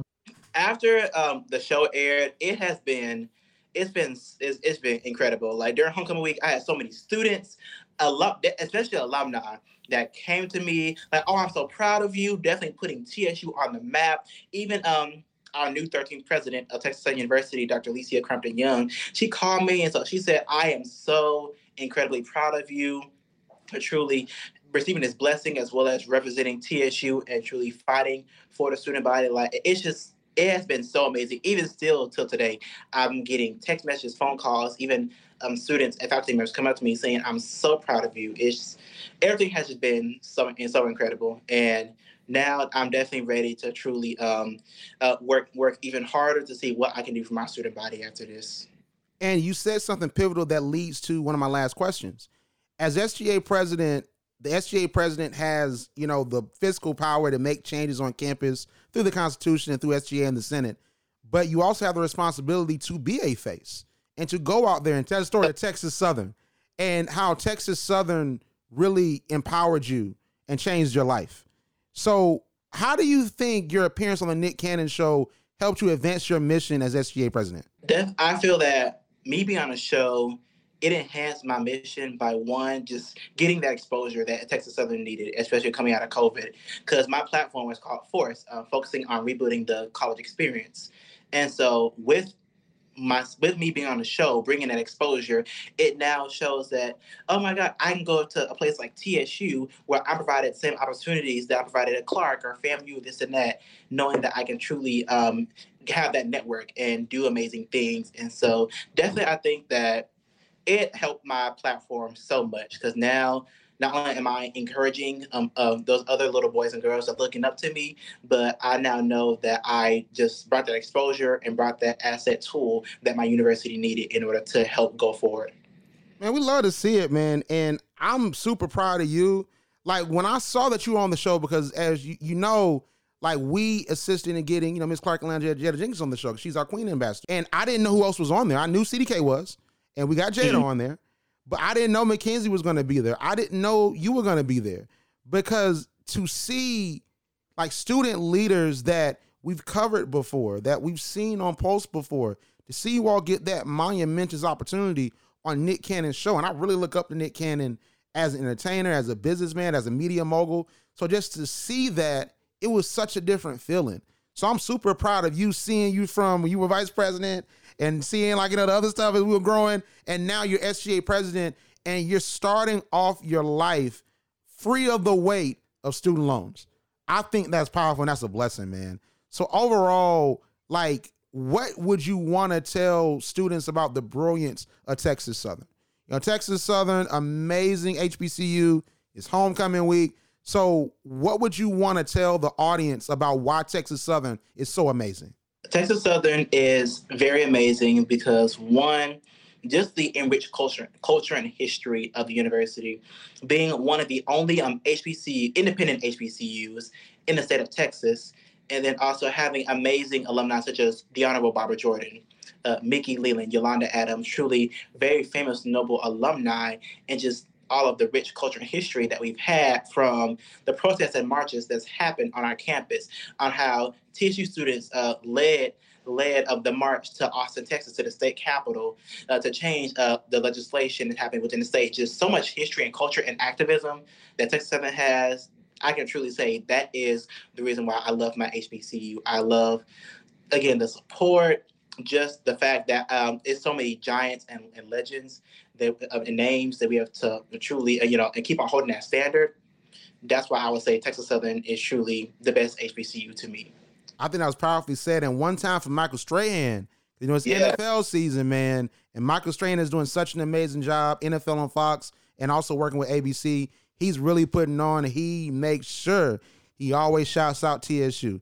So, man, shout out to Texas Southern. Happy homecoming to you all. And D'Angelo, one last thing. Where can we find you on social media? For those that want to follow me, you can find me on Instagram at D'Angelo Coulter. That's the same for my Twitter page. I love it. I love it. And listen, I need people to go on and donate to that governor fund for D'Angelo so you can run for the governor of the state of Texas, first black governor, because you already got student loans paid off. You don't got to worry about the loans, because the loans we're going to push that to the side, all right? Now I need y'all to go on and fill up that fund because we need it, because we need to make a change in the system. And I think that you're the person that's going to make us have that change, all right? But thank you so much for coming on, D'Angelo. Let's talk about Sharanica, a.k.a. Shay, all right? If you've seen Shay's story, you know she's living her best life off of this moment, and it's so amazing to see. And I want you guys to check out her story because it really touched me, man. It looks like it touched Nick too, as he heard it. So check out her story. I was homeless. My aunt was trying to get me into a new high school. So we went to talk to the counselor, and she was like, she doesn't have the GPA. It's not going to happen. She's not going to college. Telling me I can't do it. Oh yeah, I'm going to do it. So I feel like as a first generation college student, I'm very excited. It feels like the world is finally going to see the person that I've been my whole life. Prove that I'm not dumb, I'm not stupid, I'm educated. This is really full circle for me. I always wanted to be someone who was able to tell my story, because there is a little girl out there who's going to be watching, and she's going to be trying to figure out how she can be in the position I'm in. And I'm going to tell her, listen, you just got to do it. The Sharanica, now, you said you were once homeless, Yes. and that people told you that you would never even graduate high school. How did you stay so strong through it all? Nick, all I can say is that God carried me through, because honestly, being somebody, I didn't have my parents. They told me that the school that I attend now, I wasn't going. Not only did I wasn't getting in, I wasn't going. And then I said, you know what, Lord, I really want to fight for this. So I worked hard, and then I met you in 2018 at Wildin' Out. And you said, you know what, follow your dreams, just go for it. And I said, Nick, I don't know when I'm going to go, but one day I'm going to be on your show. And here I am. And that's manifestation like crazy. So we're going to bring on Sharanica in 1 second. But I wanted, for everyone that's just tuning in, I wanted to play for you all the moment that they found out that their student loans were being paid off by Nick. So we got to play that really quickly, and then we're going to bring on Shay, all right? I'm gonna be honest with y'all. I was so moved by all of y'all stories and the obstacles that you've overcome that I gotta help out. So, our our show has partnered with some of the biggest national scholarship providers, such as the Thurgood Marshall College Fund, to grant each of you a scholarship to cover your outstanding education loan balance. You heard it right. Once you earn your college degree, we're wiping out your personal student debt. Every single penny. Giving you that fresh start. I gotta get in on that. Can I get a hug? There it is. Congratulations, Mackenzie, Sharonda, Dewey, Jada, Christian, Marie, and D'Angelo. I'm wishing y'all all the best. Take it there. The future is yours. You're gonna make us all proud. They're going to make us all proud, man. So it's just, you got to hear that to get yourself in the zone. So let's go on and bring on Shay. You listen to Pulse Radio. Shay. Well, praise the Lord. Hey, everybody. How you doing, Yes, Shay? sir. I'm doing fine. How are you? Good, good. Excited to talk to you because you just living your best life. I see you with the Okay. glasses on. Yes, I see the curtains in the background. Oh, yeah. Just tell us how you feeling right now, Shay. Feeling immaculate. Jesus is real. Oh, yeah. And you hear the SAT words, the WSSU words. You hear immaculate. Are you feeling immaculate? I'm feeling immaculate. And listen, y'all know rent due. It's the first. So I said, I'm putting on that good old Nick Cannon sweater, baby. It's the first. I can't keep running to that bookstore 30 minutes away to get some shirts. Well, you got the money because your student loans paid off. You got money. Listen, y'all. I ain't there yet. I'm still a teacher. Shout out to Trey Club, my students. Okay, Thutha gonna be there on Monday, baby. I gotta do what to do. I feel it. So listen, we gotta start with this, just the energy. Okay. I've been watching your story all week, and it's just been like, and you know, one of my favorite songs this year has been Marvin Sapp, My Testimony. You know what I'm saying? I'll be playing that every day. So when I look at your story, I see a testimony. So just how has it been? I want to start just from the bottom. How I asked CDK and Mackenzie like how things were, how things have been since the show. How have things been for you since the show? Y'all, it's been crazy. Like, okay, I feel like I'm the ruby in the rough. I'm the hidden vessel. You know, I'm hiding in plain sight because I'm at everything at my school, but nobody really knows me. You know, I ain't got a platform. Now, I like to groove and do my own thing. So people who know me know that I be just like, but like, as far as like being out there, it's kind of like, wait a minute, how is this happening? So seeing my name, I used to Google my name randomly just for fun, and I would see like, my Facebook, but now I'm seeing Sharonda Metcalf, Nick Cannon, whoop-de-whoop, and then I'm seeing like celebrities that I love and just seeing them on the same article as me on the Google. I said, Jesus, now Lord, I know I asked you to open the door. I didn't say bust it wide open. No goodness, can't breathe.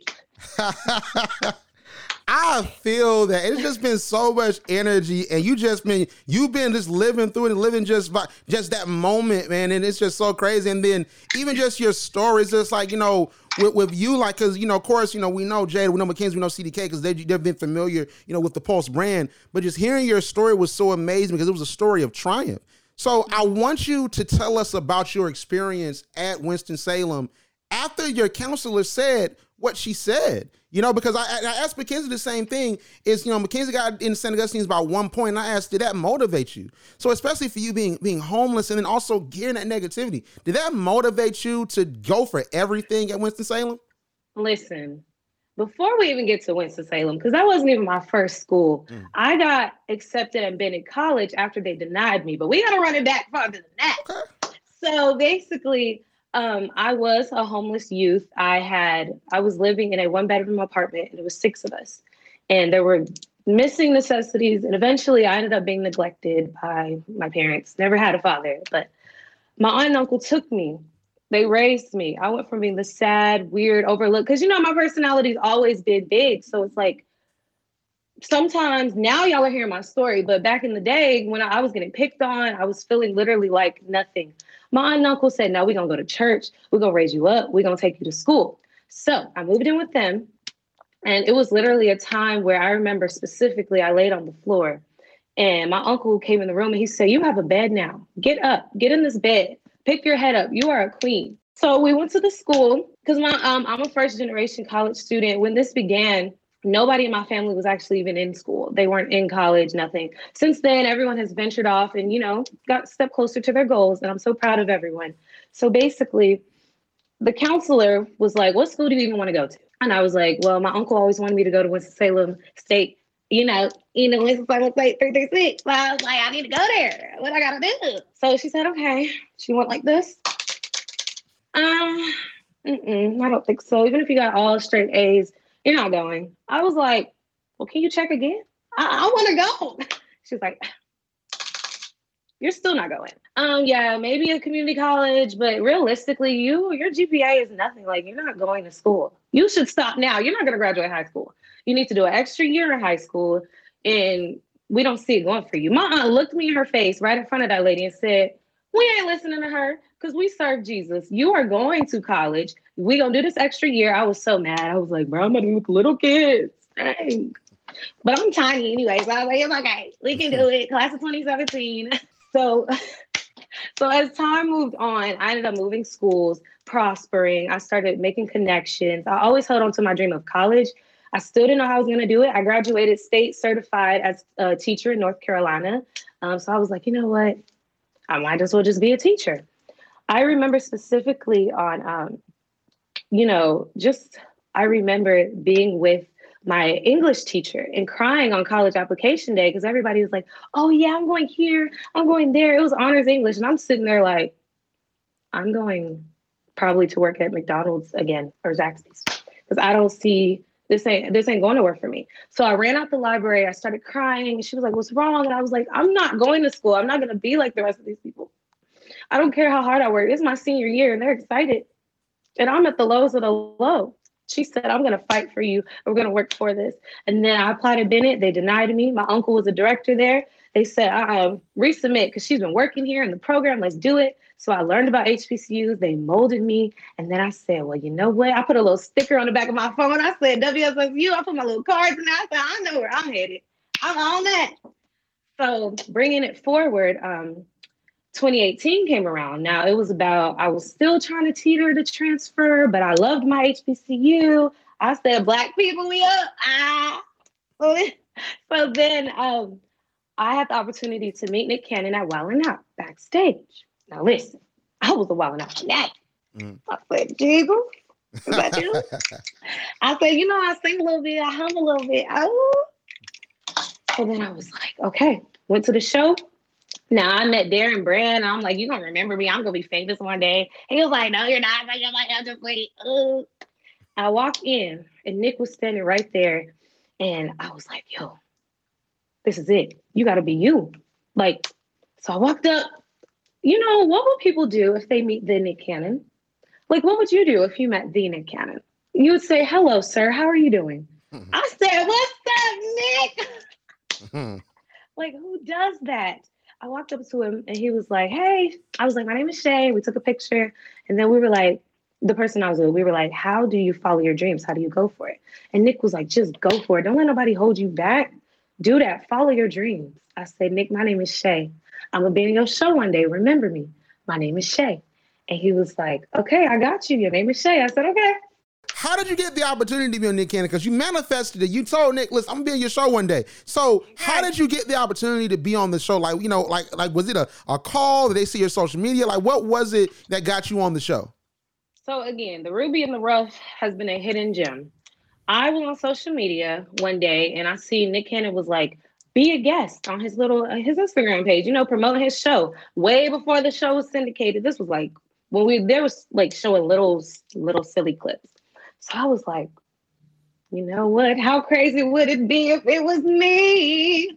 So I was at work. I made sure my students were taken care of. It was during their nap time, got them laid down. I said, Thutha about to follow her dream. I grabbed my phone. I went on the website and I put in a simple little note. I would like to thank Nick Cannon for pouring into my dreams. I am now an honors student because I listened to him and I go to the dream school they said I couldn't go to. Just a simple little email on the page, sent it in, boom. So then next thing I know, the next day I had ordered something on Amazon. Cause when you send something in, you got to check your email and try to find it. Okay, hold on. I know it's out on the route. And then I remember it was Nick Cannon something. I was like, maybe that's just the syndicated email that they send to everybody. So I clicked on it and I was like, hold on, y'all said there might be opportunity for me. It was like an email to contact the person. So I was like, oh yeah, Jesus, I'm going to respond ASAP. They were very respectful. Shout out to Drea, the producer. So I was able to talk to her. I scheduled my lunch break the next day. I said, I need to be on the phone where I can talk and hear. And I got up there and I explained to her my situation. And I explained to her about my encounter with Nick Cannon. And she was like, do you have pictures? Do you have videos? I said, yes, ma'am. Yes, ma'am. I can see what you need. They never gave me a direct yes. It was always, okay, you know, they called this person to confirm that. And it was a very thorough situation because I'm sure you can't get on national TV talking about you met him and blah, blah, blah without it being facts. But God made sure I had files for that because he knew that somebody needed to hear it, that your dreams are not far from reach. Eventually, I was out to lunch with one of my coworkers, my sister Natalia, and we were eating and I got a text message and it was like, are you vaccinated? I said, oh, yeah, I got that. What's up? What it is? And she was like, I was like, so what's the overview? You know, well, if you're approved, you know, it's going to be an HBCU thing. Other students, shout out to the Sensational 7. You guys will be coming out and flying you out. We'll be talking about your story. So I started screaming for that. I was in the middle of IHOP parking lot screaming my head off like, Jesus, I'm about to go. So then that night I was laying in bed and I prayed and I said, God, if this is me and you and we're doing this, I need a sign. Andrea texted me that minute and said, we're going to fly you out. I said, Jesus, now again, I can't, okay. And then from there, it just became gradually amazing. I was able to talk to my job and get time off. I said, wait a minute, y'all flying me out, all expense paid. I was laid up in the hotel bed. The TV said, good morning, Sharandica, good night. I said, oh, I'm living large. I ain't got to eat noodles. I'm walking down Broadway, making my way downtown. Walking down. I was jamming. I was living my life. I was so excited because this is something that a little girl who used to stare at the TV, singing around the house, just crying and dreaming. Like, I'm at school, stomach hungry, and I'm sitting here like, one day, I'm going to show the world that the Ruby is here. And Nick Cannon did that for me, and I'm so grateful. Thank you, Uncle Nick, if you watch it. Hey, he was watching the story, so he might check this out. But, you know, I really appreciate you. So real quick, before we go, tell everybody where they can find you on social media. Y'all can find me at Shay _ on Instagram, Shay, SHAEE _, and then SHAEE _ 1 on TikTok. Y'all can find me on Voicey under Royal Rain. I'll put that on my story because that's a lot to spell right now. And then actually, I'm revamping my YouTube channel, Keep It Classy, classy with a K. And y'all, just wait for the vlog. It's crazy. But I want to thank you guys for having me, you know, letting me give this platform, have a voice, you know, because God is moving in ways that I don't even imagine right now. But I know there's a story and there's somebody. I just want to inspire one person. That's why on Monday, I will be at my old high school talking with my English teachers class because I need them to know that dreams do matter. And anybody that I can talk to and tell, dreams do matter. So we're going to keep the ball rolling. All right. So next up, all right, FAMU. We already know FAMU has been the hot trending topic because of homecoming. But you got to get into the amazing students that FAMU produces. And a perfect example is Marie. Marie's story on Nick Cannon was so powerful, especially with her wanting to be a civil rights attorney. So that's something I definitely want to get into. But first, let's hear her story on Nick Cannon's show. I just graduated with my bachelor's and my master's. I left Miami with $300 and a dream. My father wasn't able to go to a university, so he made sure that if it was the last thing that he gave me, it was going to be those $300 to get me up here. And then, Marie, you said that you went to college with just $300. And now the dream of becoming a civil rights attorney is a real thing, and you turn it into a reality. Tell me about that. Yes, so knowing that people sitting on me and giving them a voice, I am carrying the weight of my ancestors who are standing for justice, who stood for justice while forging my own legacy. There it is. That's it. And you're making them proud. When I tell you the chills that I got when she said her ancestors, man, like that, hearing that on daytime television was a whole different energy. So I'm super excited to talk to Marie. Let's go on and bring her on. You listening to Pulse Radio. Hey, how are you? First and foremost, I'm just wow. Like hearing that clip, like the part I love the most, I'm just going to hop in the interview.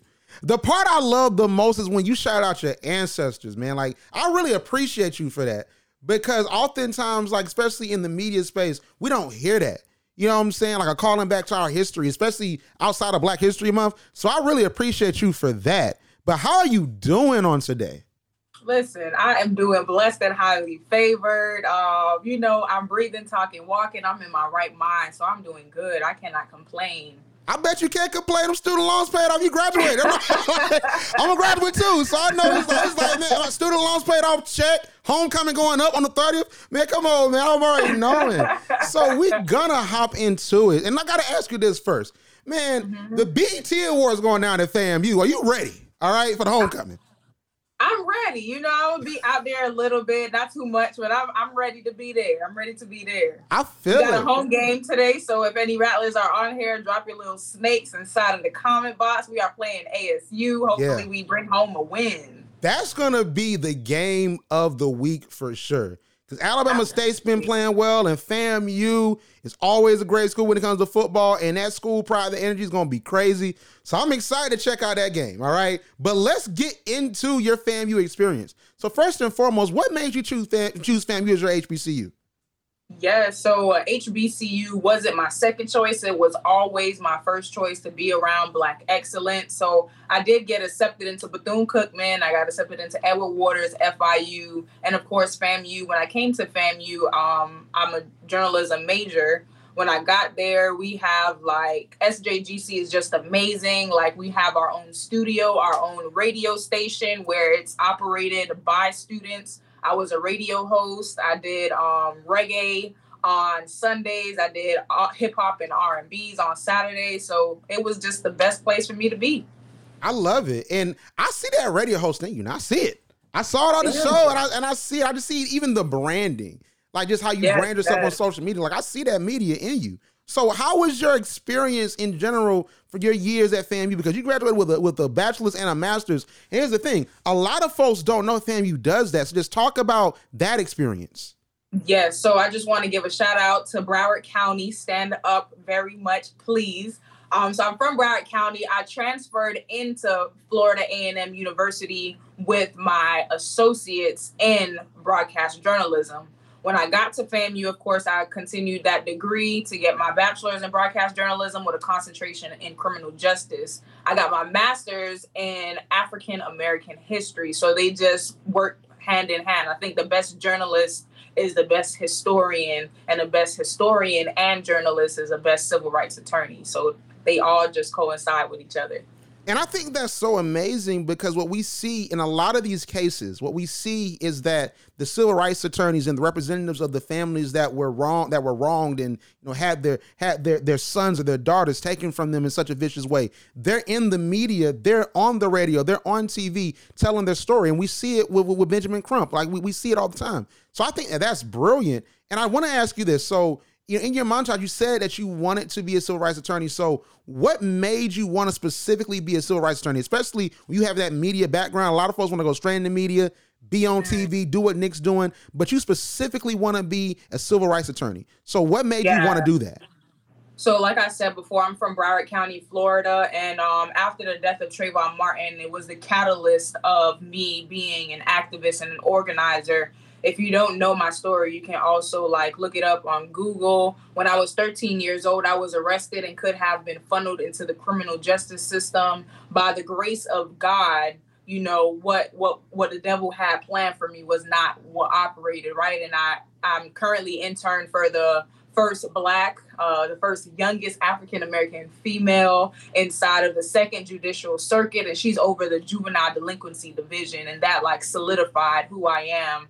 And wanting to go to law school, I knew I wanted to go to law school, but of course that was the add-on, just being in the court, being able to have a full circle, being next to a judge who is practicing, giving out, I don't want to say giving out sentences, but working together with the juveniles to hold them accountable, but also send them to the juvenile detention center. Compared to when I was 13 years old, I was standing in front of a judge who told me to take the plea deal. So first and foremost is just God just operating and moving inside of my life. So it's been a blessing.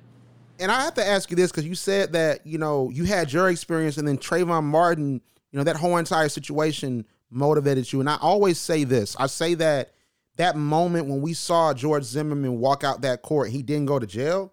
I think everyone woke up because the collective consciousness of Black people has been different since then. You know, and I think you have, you know, those two moments of 2013 and then you had really, I would say 2020. It's like the two moments where it's like just the two moments where we woke up. And then 2020 was when it just went and got crazy where it's like, nah, these businesses, these corporations, y'all got to do something for us or else we not doing it no more.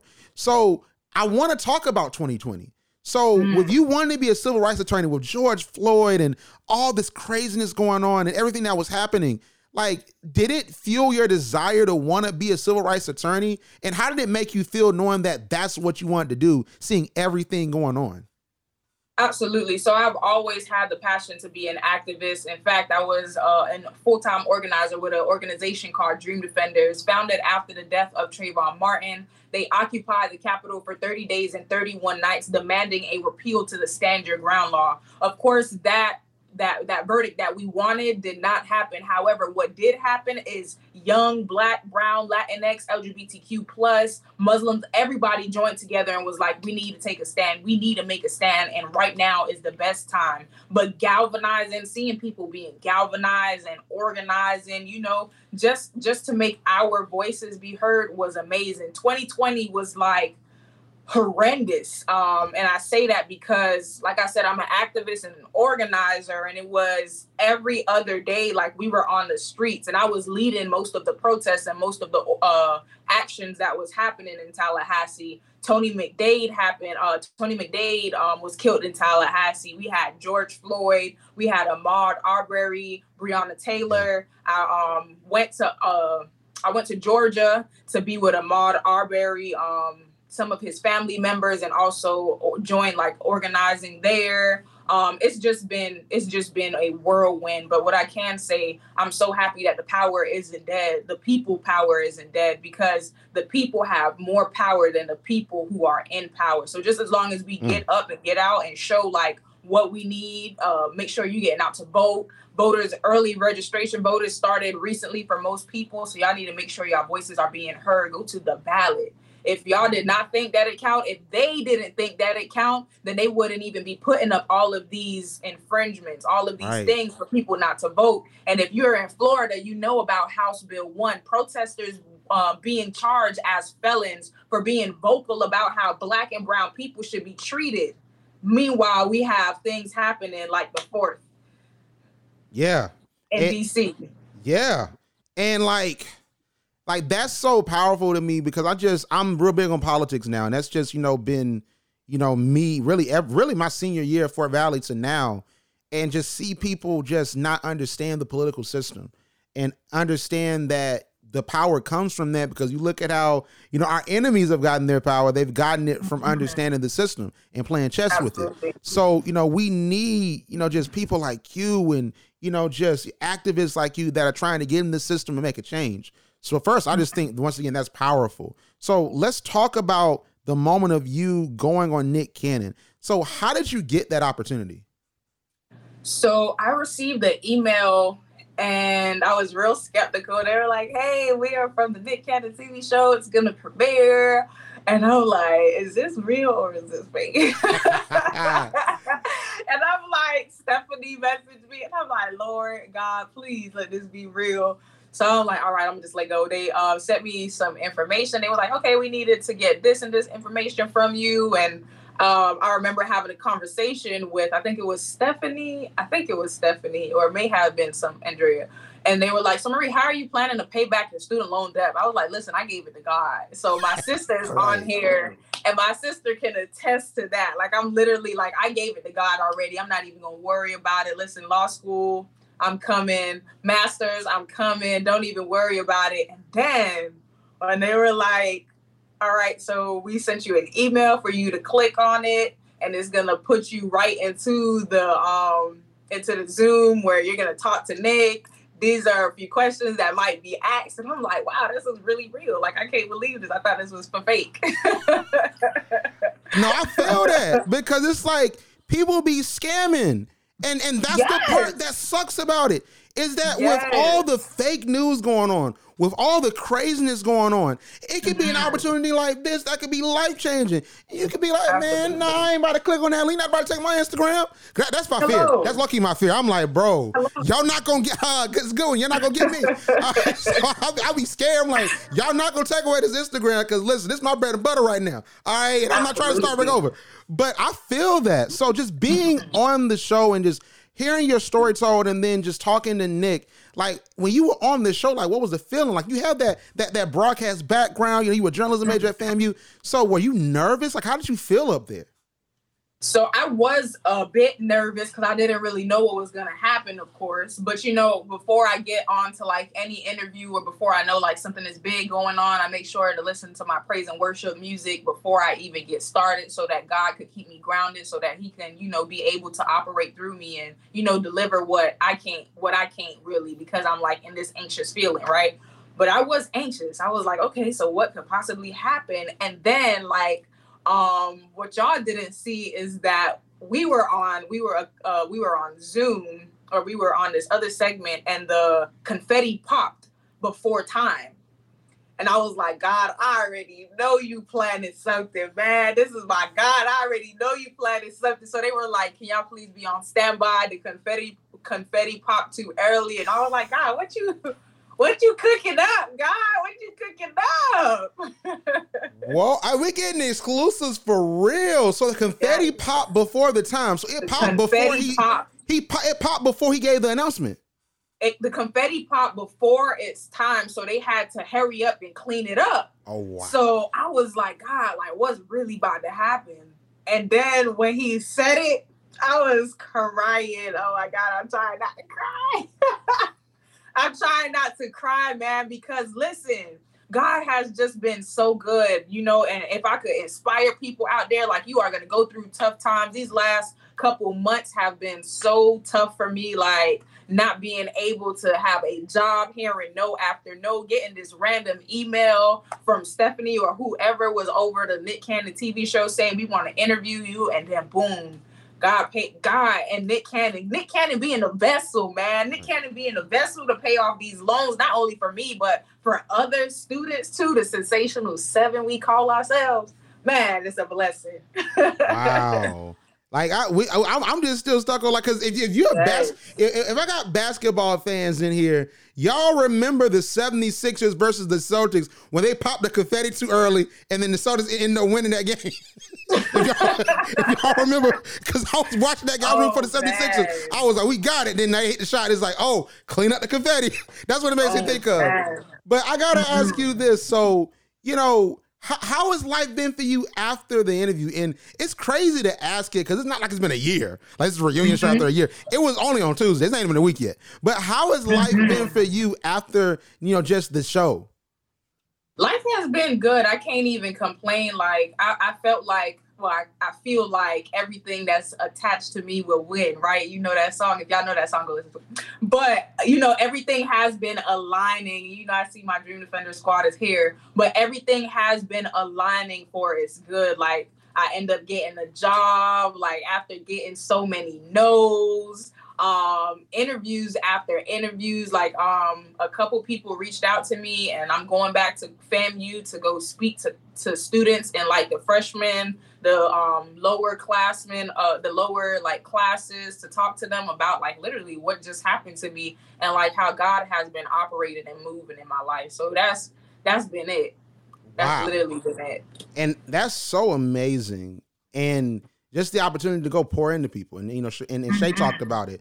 So how do you think that being on the Nick Cannon show is going to help you in your future as a successful civil rights attorney? We're going to put successful in front of that, all right? A successful civil rights attorney making it happen and changing the tide. How do you think that this media appearance, even outside of getting your student loans paid off, how do you think this media appearance is going to help you moving forward in the future with your career?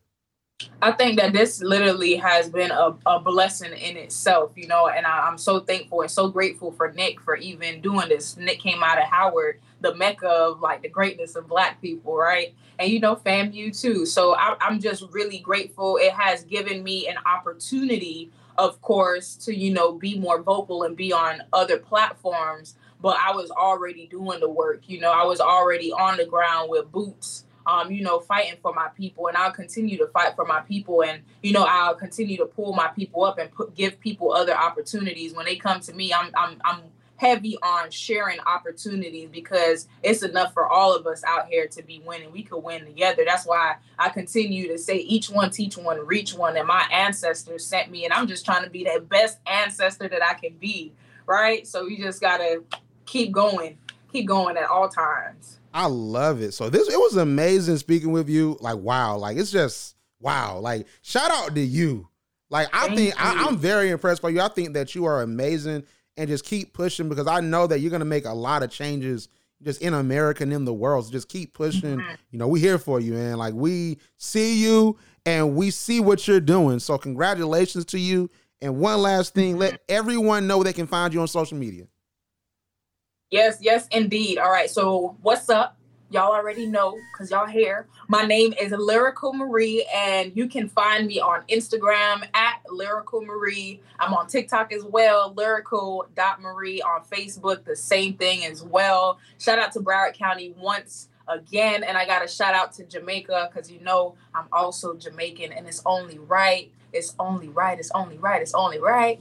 You know, and that's about it. You know, if you're not tuned in, you got to tune in. They better tune in. All right. Listen, the moves you got going on. Everybody also who came here. I see all my friends are here. My teachers are in here too. Shout out to y'all. Thank you so much.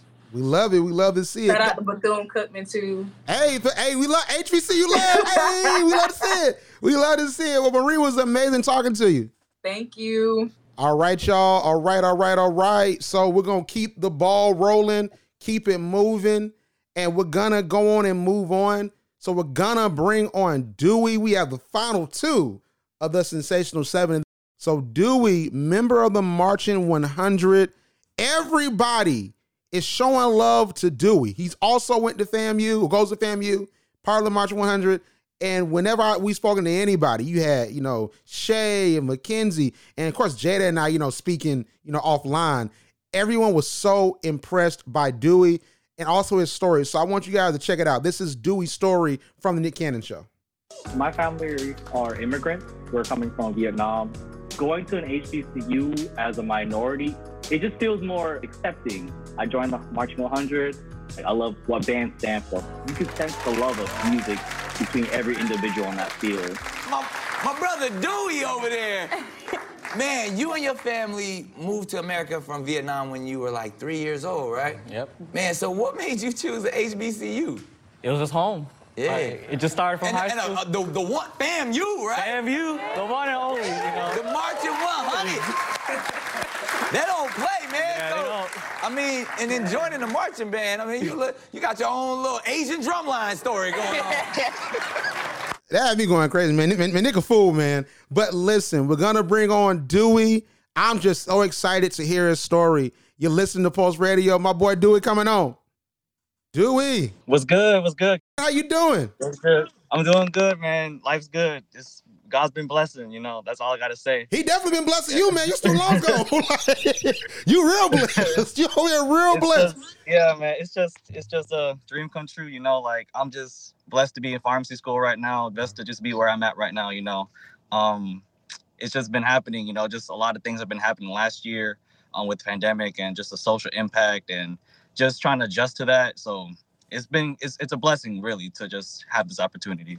Right. And I got to ask you this. You're a member of the Marching 100, so I know you probably seen Drumline a million times. So how was it meeting Nick Cannon, who is the Devin Miles, all right? How was it meeting him?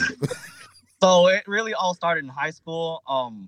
Just seeing him, like, I watched his movie back in high school back in 2012, I believe. So like 10 years after the release of that movie. So I didn't know anything about this culture. So just seeing him on the screen and just seeing how much like everyone just loved music in that movie, and then like just looking at my marching band in high school, it just brought like so much like joy to me, and like I just wanted to be a part of it, just be a part of that culture.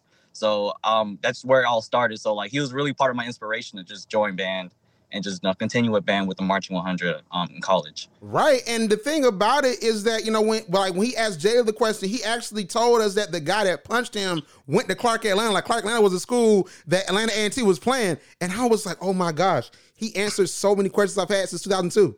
Like, oh my God, I'm like, bro, like the kid in me was like, it all makes sense. Like what the world? Yeah, we all remember that scene when he just ran up to them and just like he was playing on his drum, and then the drum just came flying, and everyone just had a huge fight. Man, we all remember that was the big part of that movie, right there. Yes, and they turned on him. So I gotta ask you this when we start the interview. Do you think that happened in real life, or is that just movies? That's just the actors for you.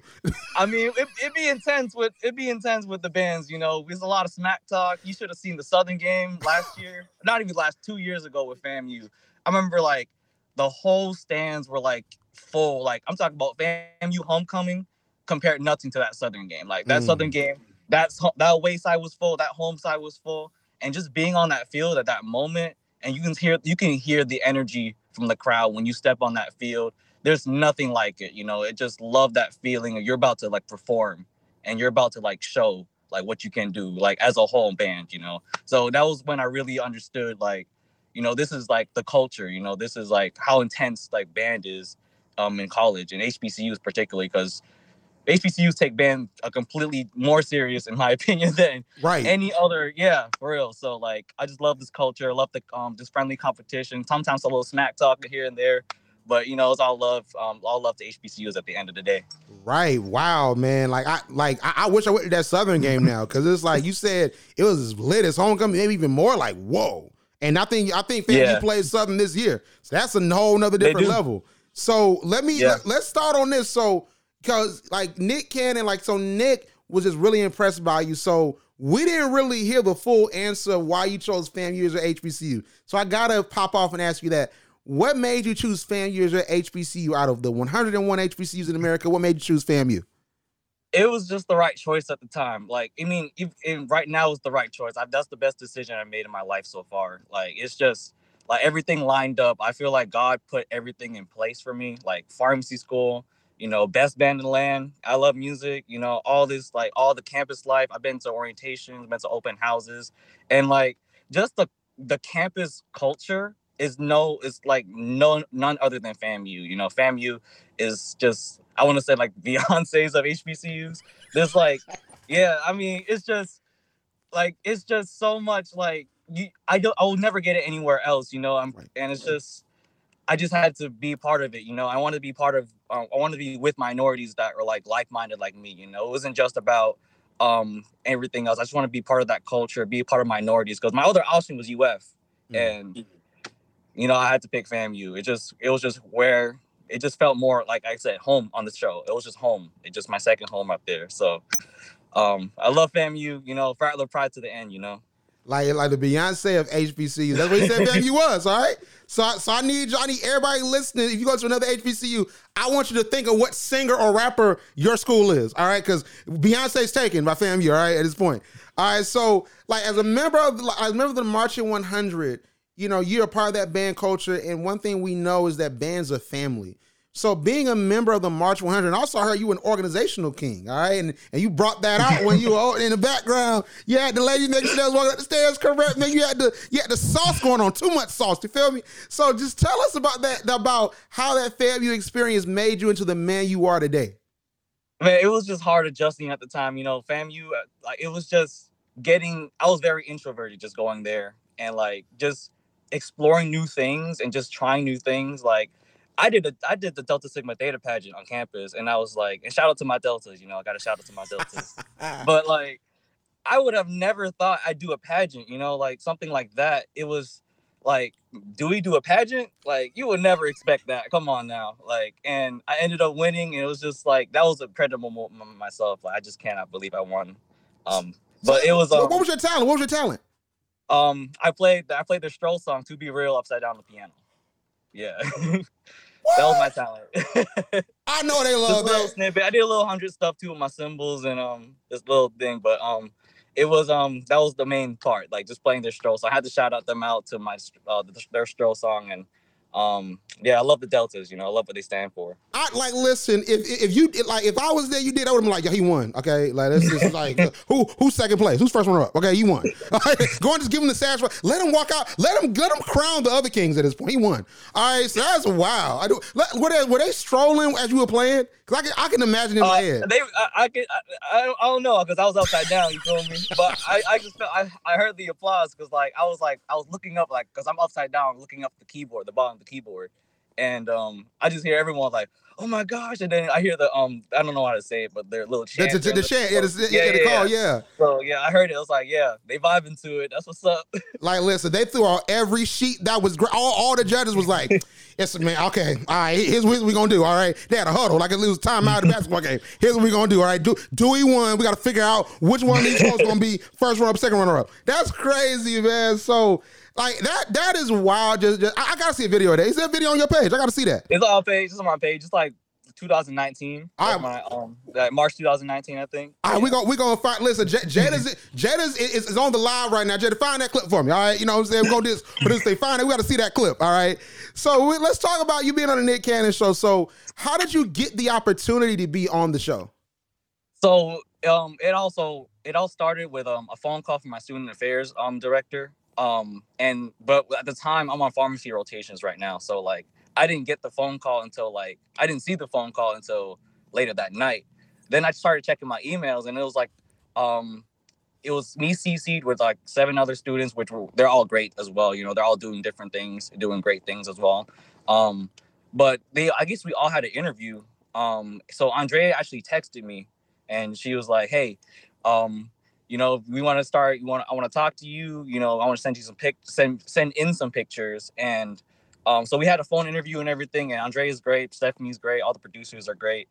And it was just like, wait, what's going on? Kind of thing. You know, like this is like I know Nick Cannon. You know, that's the boy right there. But like what's going on? So like, and then one night, it was just like maybe like 2 weeks ago, right? Like a week before the show, 2 weeks before the show, Andrea texted me and she was like, hey, you've been selected. And I was like, oh my gosh, like, what? Are you serious? Like, so like, I told my mom, I told my dad, and then I started telling some of my close friends about it. And it was just like, whoa, like, we're about to fly you out to New York. I'm like, fly me out to New York? Like, time out. Like, what is going on kind of thing? So it was just life-changing, man. And when I got to New York, you know, they had drivers for all of us, like designated drivers. I was talking about, I remember my flight to New York was delayed by like an hour. And then when I landed in New York, I had to like immediately text my drivers like, hey, I'm super late. I'm sorry. You know, I hope you didn't leave yet. And he was like, oh, no, you good. I've been waiting for you this whole time. I was like, what? kind of thing. So yeah, he took me to my hotel. The hotel was great. And like just the overall experience getting to the studio was great. And then when we got to the studio, I met 3 beautiful queens there, you know. And then also found out that I had another student from FAMU, that's Marie, that's on, they'll be there with me virtually, and then CDK and D'Angelo. So it was just a great moment for the Sensational 7, as we call ourselves, just to be there and just be on the show and just be blessed with this opportunity. So when the moment happened when he announced that your student loans are paid off, you were in the middle of Jada and Shay, all right? And it's like, you were like, oh, group up. So how did that moment feel? So what happened was Shay like immediately hugged me, and then Jada was already like out of her mind. She was like, oh my gosh, like, and she started screaming. I was like, I wanted to like just like burst into tears because like I've just been through so much this year with the pandemic and all the social impact with this pandemic because of my race. And it's just like knowing that God has been looking out is just, you know, just puts just more strength in my faith at the end of the day, you know? Right. And like, man, it's just that moment. That's always going to be a moment for me, just seeing that. Of course, because, you know, when I'm going to talk about, you know, with Jada coming up, how I was personally, you know, involved in it. But just that moment, just seeing you all just so happy and just you all getting that moment. So what do you think that media moment meant? Because I've asked everyone about this, you know, and of course, too, you know, you have Marie that, you know, has a broadcast journalism degree. You have CDK, that's an entertainer. You have McKinsey that wants to be a politician. But what did that media moment mean to you? of being on Nick Cannon's show and having your story told? Like, what did that mean to you? It just shows that, you know, diversity is out here, you know, like just being able to present a different race than the race that usually is portrayed in HBCUs. Like, I'm proud to represent FAMU. Like, I would represent FAMU till I die kind of thing. So it's like, just to be a face to show like, hey, like, don't not pick a HBCU, like pick an HBCU and, you know, take that chance, you know, because there's a lot of people just saying, oh, it's like FAMU, it's an HBCU. Like, I'm proud to represent, you know? So just I'm just glad that there's more diversity and just like showing that there's other people besides, you know, just the Black community at HBCUs, because it's all about diversity. It's all about unifying as minorities. And, you know, it's just, I'm just proud to represent FAMU at the end of the day. So, and going on in my pharmacy degree, and it's just a blessing in the end of the day. I love it. So I got to ask you this. So did you already know Marie before the show? And if you did or didn't, have you seen her since the show aired? We follow each other on Instagram. We found out about each other after the show, but no, I just found out she's from Broward, so I'm from Broward too. So 954. Yeah, we both from Broward, I guess. And then, because I went to Blanche Ely High School down here, because you know, just being able to meet her and just, you know, connect with her over social media as a fellow Rattler, you know, she's great. She's gonna be doing great things with her career. Like, I already see. I've been watching the live, so she has great goals in mind, and I just love it. I love it all. You know, I love everyone that was on the stage with me, everyone that was on the Zoom, you know, Sensational 7 till the end. I love it, man. So how has life been for you afterwards? So, you know, you had this monumentous moment, and I didn't get a chance to ask CDK this. He at the store, hey, you was on Nick Cannon. So how has it been? I'm like, that visual in my mind. Like, how does it been for you since the show was aired? Honestly, it hasn't really changed, because I'm still in school at the end of the day. I'm still being a student. I still got to get my studies done, and I'm still trying to graduate with a doctorate. So, you know, after the show, I flew back. I still have to take a quiz for pharmacy school, which is crazy. But, you know, I still got to do what I got to do at the end of the day, get my degree, get my doctorates. And, you know, I'm trying to save lives in the end of the day at the end. And after I graduate, you know, working in a hospital, and all this stuff as a pharmacist. So like, it's just a blessing to know I don't have to worry too much about finances while I save lives in the future. You know, it's just more, I could put more love to my like work now and just be like, I'm doing this because I love what I do.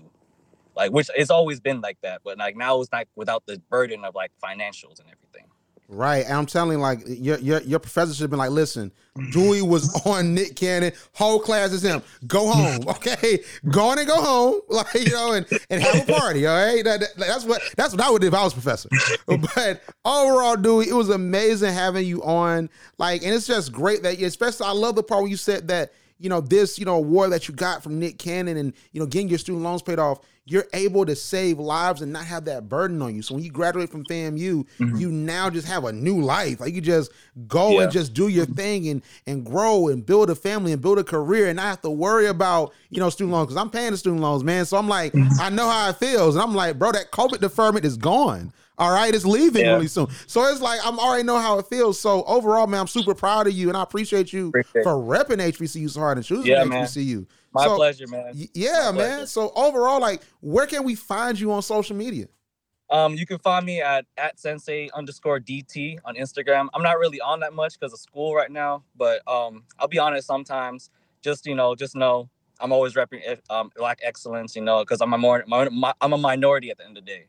So, you know, I got to represent, you know, Black Lives Matter, all this stuff, you know, like, it's got to represent minorities at the end of the day, and I'll represent FAMU till I die. So, and we're going to find that video. All right. I was looking because I could do that. I was listening. I'm like, well, yeah, we got to find that video, man. But I appreciate you for coming on, Dewey. All right, you all. So we're down to the last person in the Sensational 7. I got to bring on Jada, right? Jada Jenkins, 33rd, Miss Clark Atlanta University. And if you follow HBCU Pulse, you know, you follow Queen Series, you know the vibes. Like, Jada was my election client. We started rocking in December. All right, December 2020. It was like December, I think the 2nd or the 3rd, 2020. And, you know, she told me she wanted to be Miss Clark Atlanta. And I saw this for her. I didn't know that, because I told her that she would be on TV. I told her that. I didn't know that I would have been a part of her being on TV, but I'll get more into that when she comes on. But super proud of her representing for HBCU Pulse, for Queen Series, and for Clark Atlanta, for her family. So we're going to play her part of the Nick Cannon show and her also promoting her business, Jay Panada. So we got to play that real quick. I'm a first generation college student. HBCUs are important because it's all about Black excellence. I really just wanted to go and further my education at an institution with students who think like me. You got real creative when, you know, there was some financial things going on in your world, and when it came to paying for food and books, what'd you have to do? Yes, so I actually have a business of my own. It's called Jay Panadas. I heard that. Thank you. So I sell authentic Dominican empanadas, and it's from my grandmother's recipe. May God bless her soul. So every Thanksgiving and Christmas, she would gather all of the women in our family, and she would teach us how to make empanadas. And so I decided that when I got to Clark Atlanta University, I said it's time to get to the bag. And so I decided to start selling, and thankfully, thank you to my Clark Atlanta University community because they have definitely been supporting me.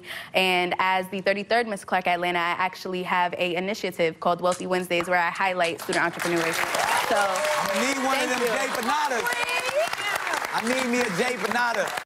Listen, when he said, I need me a Jay Panada, that was a whole entire different vibe because I'm like, I know what Jada be going through as far as like really pushing that business. And I told her, I said it on live, you watch on Queen Series, that she's this generation's Pinky Cole, all right? So, listen, I got to turn up for Jada real quick. And hopefully, as we're on Instagram Live right now, HBCU Post, the live doesn't go down. All right, major bag alert, all right? Major bag alert, because she said, I had to get to the bag, all right? And she definitely for sure is getting to the bag. She was on Nick Cannon, student loans paid off. And then, did you hear Nick say, I need a Jay Panada? Put that on a t-shirt. Put that on a t-shirt. This is what we do over here, man. Jada get into the bag, and she's this generation's Pinky Cole, and she gonna make it happen, man. So listen, we about to bring Jada over. We gotta bring in his style, man. Come on now. Because we making it happen over here, man. Let's go ahead and bring Jada on right now, man. You listen to Pulse Radio. First and foremost, Jada, how are you doing on today? I'm doing great. I'm amazing. Honestly, I'm sitting here. I got my little coffee. I'm a coffee addict. I'm feeling pumped. I'm feeling blessed. I feel all of it. So thank you. How are you? I'm great. You know, just first and foremost, like these interviews were amazing. You know, just in hearing just the full story of everybody, you know, from Dewey to Marie to Mackenzie, you know, Shay. So it was amazing just hearing it all and just having this exclusive opportunity to speak with everyone. But I'm also excited because just like seeing you on the show, you know, and you know behind the scenes what I be going through. You already know what's up. And it's like, you know, and we got to talk about it. That's why I want to have you last. I don't know how long this interview going to go, all right? We might be talking to the end of the night. We don't know. But, like, in general, like, just seeing you on the show and just seeing the representation of Clark Atlanta, but also just of the brand was amazing. So first and foremost, you know, we interviewed you on Queen Series when you became a Queen ambassador, and we talked about your election and everything. And that article, by the way, has been going up. People have been looking at it and even DMing you. So tell me about just how things have been for you as Miss Clark Atlanta University. So things have been absolutely amazing. It is only October 2nd, but in the little bit of time that we have been on campus, so much has happened. I've had such great relations with my peers and professors and even the president of our institution. 2 weeks ago, I got the blessing of having a full court, and it was also on my 21st birthday.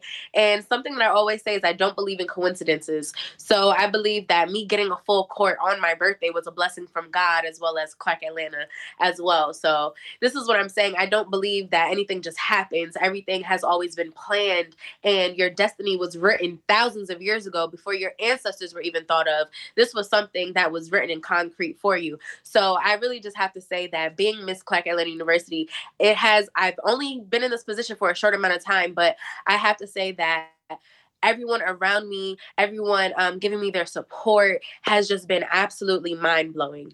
I love it. So we got to talk about you getting on the Nick Cannon show, because I've been ready to speak about this. Oh my gosh. So let's start with it. So you know, I always want to give my queens opportunities. That's really what I wanted Queen Series to be, is working with queens, because I see, and I was an SGA guy when I was at Fort Valley, but I saw that the queens put in so much work, and the responsibility of the campus king and queen is to be the face of the school. So you're there to represent people. So when I started Queen Series and I wanted to do the Queen Ambassador program, I wanted to bring opportunities like Warner Music, like the Nick Cannon Show. I wanted to bring those opportunities exclusively to you, because we always get those opportunities, and I want to prioritize you guys for them. Of course, you know, behind the scenes, we've dealt with a lot. So I really wanted that moment where it was almost like, hey, look at what we're doing. And I think that's wrong at that point. I think we shouldn't be proving ourselves to people, you know, where it's like, oh, look at what I'm doing. But at times being, you know, a man and also a basketball fan, having that Mamba mentality, is like, look at this, you know, so I'm gonna get you back next game. So when the opportunity was presented by CDK, he texted me. CDK always just sends over amazing opportunities. He even sent me over an election client, you know, that is now Miss Freshman at Prairie View. He sent her over to me. And he was like, hey, Nick Cannon is looking for HBCU Latinos. All right. And I'm going to call myself out. I'm not going to be fake on this lot, because I was trying my best to be like, okay, all right, I want to hit up Jada, but I don't want to be ignorant nor offensive. All right. So I'm like, okay, Dominican. All right. Is that, because you said Afro-Latino, you always say that the first Clark Atlanta, Miss Clark Atlanta is Afro-Latino. I'm like, okay, I got to make sure. All right. So I Googled it after I sent the voice memo to you, like, hey, you want to do this? Y'all just want to make sure it was this and that. You're like, Randall, I am Afro-Latino. And I'm like, I just wanted to make sure. But we made it happen. So I want to pass it along to you. All right. Yeah. So tell me about your experience of being on Nick Cannon Show. Like when I presented it to you, tell me how you were thinking. Okay, guys. So really funny story. Shout out to CDK. We love Christian. Great guy. I have to thank him for throwing me this opportunity. But so Randall and I, we have a friendship because he did help me with my election consulting. So we have some history. But he hits me up one day and is like, hey, so CDK asked if I know anyone that goes to HBCU that's Latino and that's Hispanic. And I was like, I don't know, but I know Jada, she's Dominican, so I hope that works. And I was like, oh my goodness.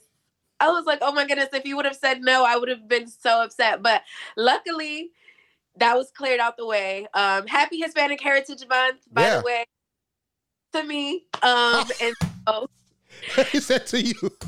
To me, to anyone that's watching as well. But that was a great, amazing opportunity. Of course, I'm a type of person where it doesn't matter how big or small, any opportunity that I have a chance to represent Clark Atlanta University, to represent myself or to represent my family, my community, I'm going for it. So it was no other option. It was, yes, thank you so much. Can you get that email to me so I can ask my advisors? Luckily, my advisors were like, Jada, this is a great opportunity. Let's go. Let's do it. And the rest was history. So yes, thank you again to CDK. Thank you again to Randall, HBCU Post. Thank you again to God. It was just amazing. And this is something, and I want to say this, and this is to everyone that's watching that or listening that might want to run for a position.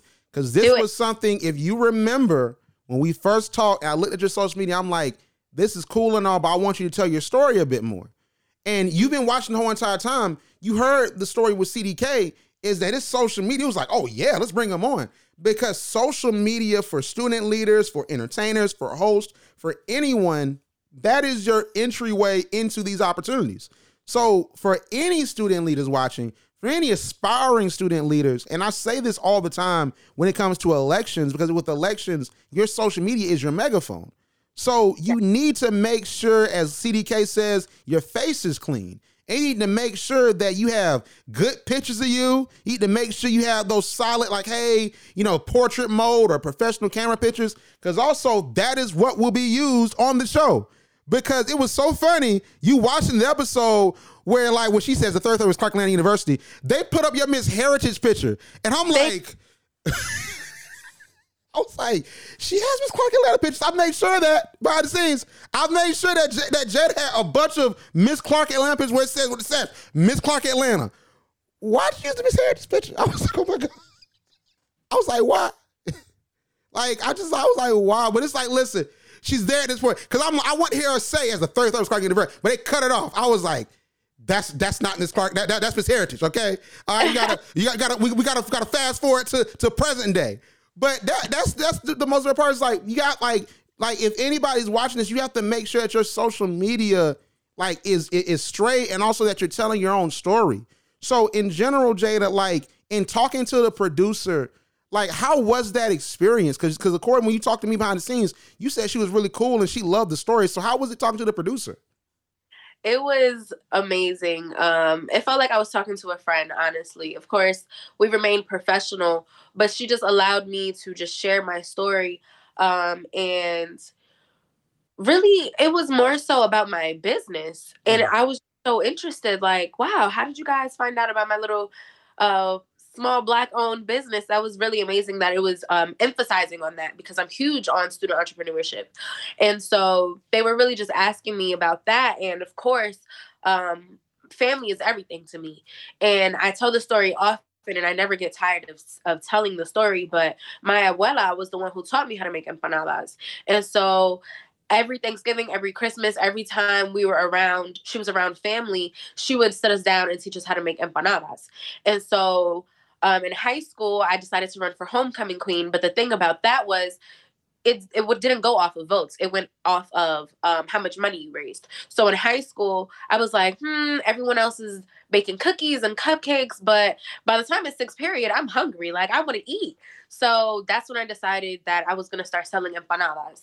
And luckily enough for me, my senior year of high school, I actually ended up having around $3,000 in a week just off of selling empanadas. And I realized, like, wow, okay, this works. This is my niche. This is something that will help me go places. And so when I got to the CAU, I was like, well, let me tap back into that, because, you know, you coming around homecoming, you need the homecoming fits, you need your hair done, your lashes done, your nails done, your makeup done. So I was like, okay, well, let's get back into it and let me try these empanadas out and let's see how the Clark Atlanta community likes them.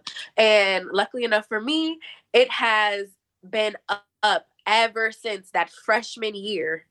That first time freshman year I've made empanadas, it has continuously grown. And so, yes, thankfully, my abuela, may God bless her soul, she was the person who put the fire in me. And so here I am now. I got a chance to represent her and represent my business on national television. It was absolutely amazing. And then Nick said, I need a J Panada. You know, it's like you need that, like, put that on a t-shirt at this point, because that is the ultimate endorsement at this point. Yeah, put the pom-poms out. She got the pom-poms out, y'all. Like, that's the ultimate endorsement. Like, how did it feel hearing Nick say that? Because, of course, we know the student loans, you're the face of that reaction. Because everywhere we see your reaction, like, oh my God, like, we see that, all right? But how does it feel that your business got that spotlight and Nick said, and I quote, I need a J Panada?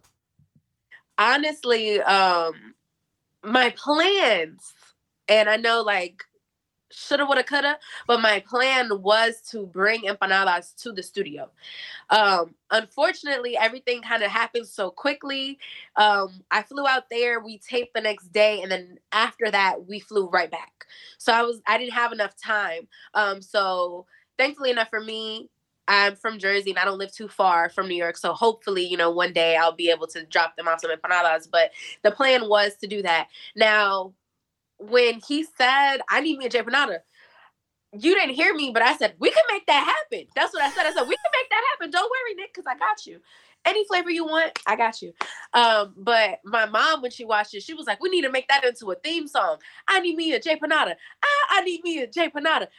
J Panada, J Panada. And my mom don't give me ideas now. Listen, we can make it happen. I need a J. Because we can make it happen for real. Yes, no, it was absolutely amazing, honestly, because so many, and like I said, it's a small business. I'm by myself.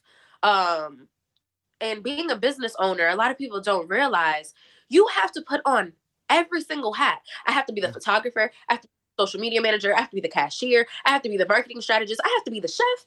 So it was just absolutely amazing hearing him say that. And still to this day, like, it's just amazing. My business has been booming. Please make sure you follow J Panadas. Sure. IPANADAS. People have been asking me, I'm just trying to go to class. We just had midterms. I'm trying to finish my midterms. They're like, when am I going to get a J Panada? And I'm like, ooh, it's okay, guys. It's coming. So I just feel so blessed. I'm so thankful that people are supportive.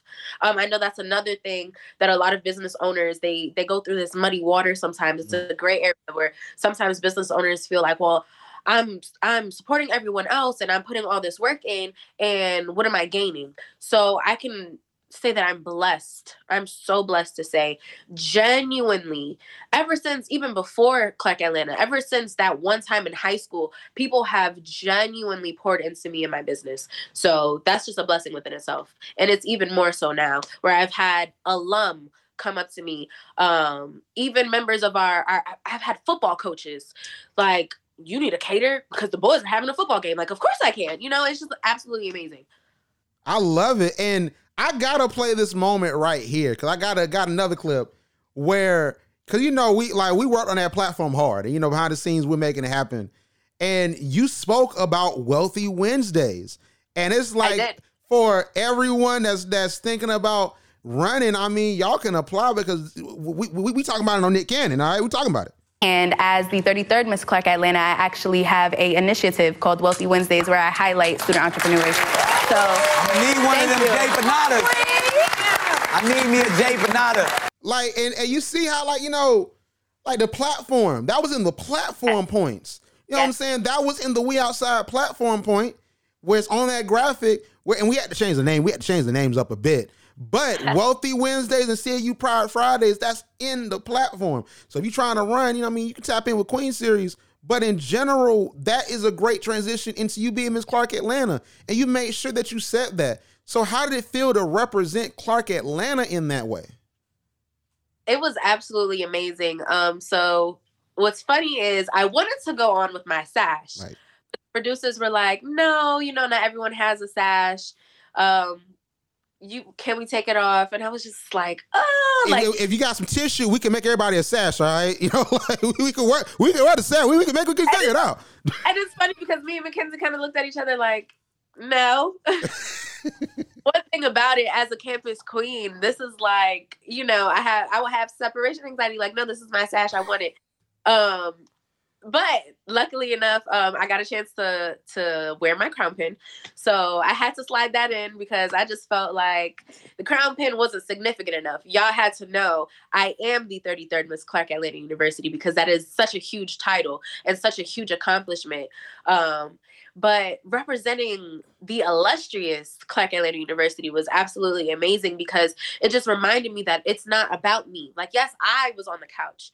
Yes, I was in the presence of Nick Cannon, but it's not just about me. It's about my community. It's about my institution. It's about the alum. It's about the staff members. It's about the people who are in high school right now applying like, oh, do I want to go to Clark Atlanta? I don't know. Yes, you do. Yes, you do, because this is the product of CAU. So it was just more so about, it was a moment. And one of my advisors, we always say, being Miss Clark Atlanta University, being in student leadership in general, it's 99% about everyone else and it's 1% about you.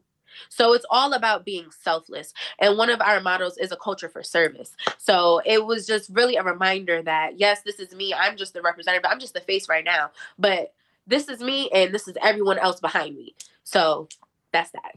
And people got to understand, man, that moment of you on Nick Cannon is what a campus queen is supposed to do. Because I think that a lot of people misconstrue the notion of what a campus queen is supposed to be. And what you're supposed to be, you're supposed to, have your initiatives and show face on campus, but you're going out and promoting the school. You're recruiting at high schools, but you have the ultimate recruitment opportunity to be on Nick's new show on the second episode and say, hey, I'm Miss Clark Atlanta University. This is what I'm doing. This is my story. And I think people miss that because be doing this for, I've been HBC affiliated for 6 years. And then I've been doing, Pulse for 4.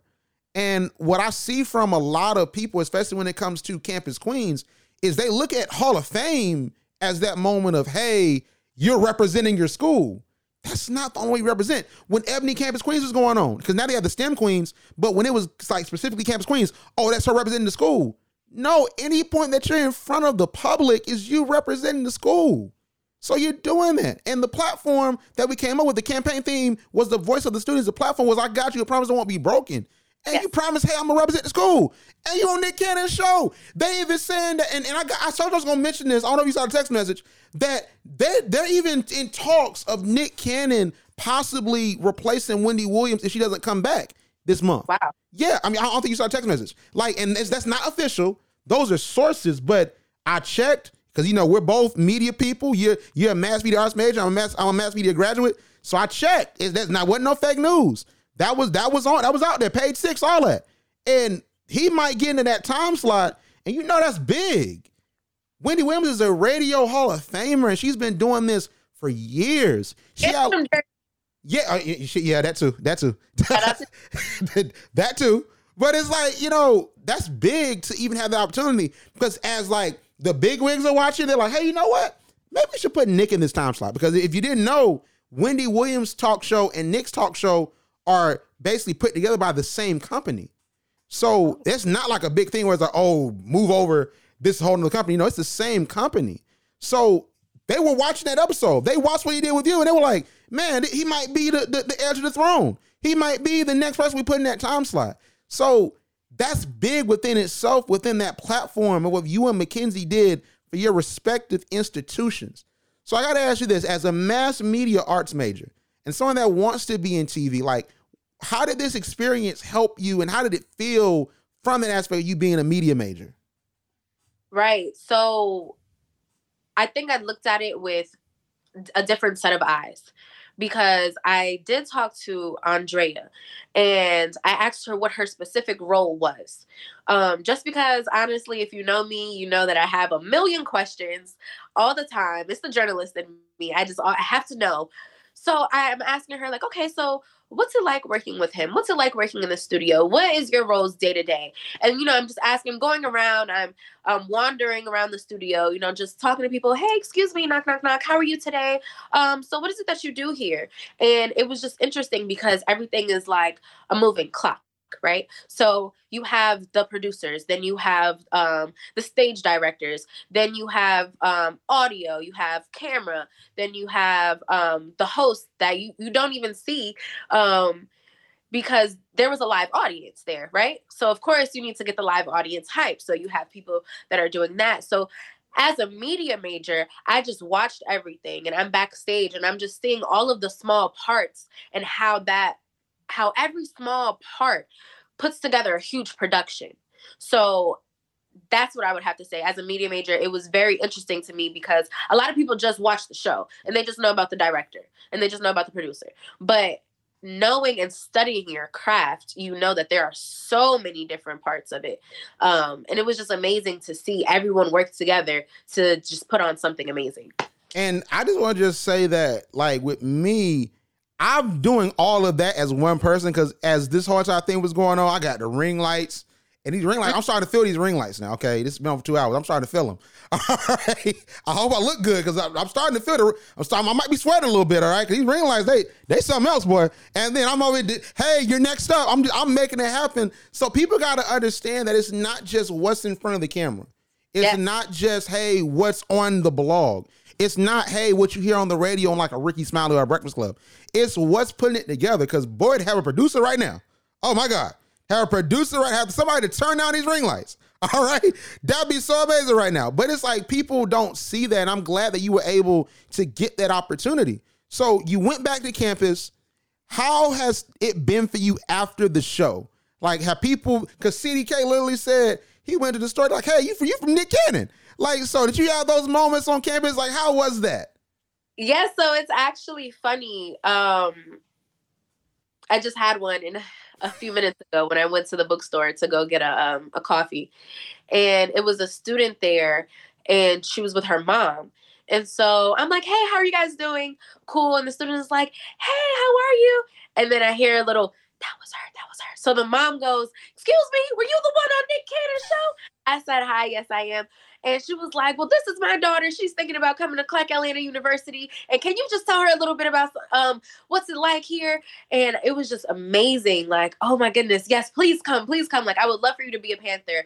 And also yesterday I had an event and it was National Day of the Elderly. So I had a adopt a grandparent event. And so I went over to our local senior citizens home just so that I could speak with them briefly. And one of the ladies, she looks at me, she goes, oh, you go to Clark Atlanta? And I'm like, yes, I do. She was like, you look like that young sister that was on that Nick Cannon show that got her stuff paid off.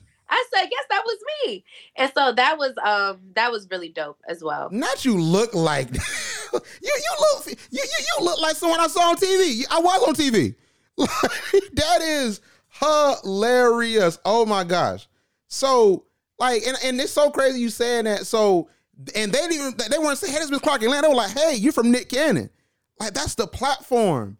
Like, you know what I'm saying? Like, that's like the opportunity that was given because it's reaching just beyond the school. A lot of folks saw that. And you know, okay, go ahead. I'm sorry. I've had previous Miss Clark Atlantas from 1992 before I was even thought of, before my parents even met. Like, hi, I'm such and such. I just want to let you know that you are doing an amazing job with this lineage. And we're so proud of you. And that is amazing to hear alumni, because essentially they are really the backbone of our institutions because they've been through it all. And so to hear alumni, and specifically my mama queens from 20 plus years ago, almost 30 years ago, say, listen, Jada, we are absolutely proud of you. You are doing an amazing job. It's just really, it just warms my soul. It really, really does. Because that's what you're doing it for, because like you're making, you know, the lane to pass it on, you know, and then opportunity like this puts everybody on, because I know that it was students and people that, and we also got to realize this too, is that media is in a different ecosystem. So back in the day, you listen to the radio, you have one time to hear it, you heard it, and then boom, okay, I hear her. Or you're watching the talk show and, oh, I see you. But people were consuming that clip on so many different places and so many different pages. And like, they're saying, man, I want this opportunity. I want to go to Clark Atlanta. You know, so the fact that you had that moment and had that opportunity, man, that's recruitment on another level, you know? And then they made, I'm so dramatic, y'all. Then they made a thumbnail of everything. So you see me and you see all my teeth, every little tooth in the back. And including I'm like, the wisdom teeth, tell you. You see me, Nick Cannon himself on his Instagram. You see me as the thumbnail. So I'm sitting over here like this. And it was so cool. It was so cool. Yeah, and I'm telling you, one last, like, I got to drop some gems. That picture matters too, because a lot of people posted the picture of you in the chair with the Nick Cannon sign in the back. I'm telling, I'll be telling you behind the scenes. Those pictures matter. Portrait mode. Get it close up, because that matters, because those are social media pictures. Like, people ask, like, hey, could you post stuff on post? And we have a real big, you know, thing where we're like, hey, we're very selective in what we post. But if you have a dope picture and it's high quality, we're more likely to post that than a picture of you far away. I'm about to throw you a touchdown. You know what I'm saying? Like, you so far away, you in the red zone. Like, you know what I'm saying? Like I need a close-up picture of you. So people got to make sure that the social media game is right, because you never know. We're in an HBCU year. Jada, this is an HBCU year. 2021 has been a year where you have so many HBCU alum that are making it happen. You have people that are not even from the HBCU culture traditionally, like Deion Sanders, that are now coming in. Yeah, they're coming in, and now they're a part of this lineage. And then you have actors and actresses and, you know, talk shows that are doing their thing. And you already know, Jada, I call myself the millennial Tom Joyner. We gotta say where it come from, man. Tom Joyner was doing this for 26 years, all right? From Tuskegee University, he was making it happen every Wednesday. He on the cruise. They on the water, you know what I'm saying, raising that money. So it's just so great to see it on a wider scale now. And I'm very encouraged that it's going to continue, because I always was like, okay, listen, this is a fad right now. Like, I'm hoping that it continues on, but I'm very encouraged that it will, you know, and I'm glad that you were able to get this opportunity and you are a part of history. So I got to ask you this one last question that I waited to ask you, all right? Where did Sensational 7 come from? You know what's funny? I was thinking about it. I can't remember who exact. It might have been me. I think I made that one up. I think it was Shay.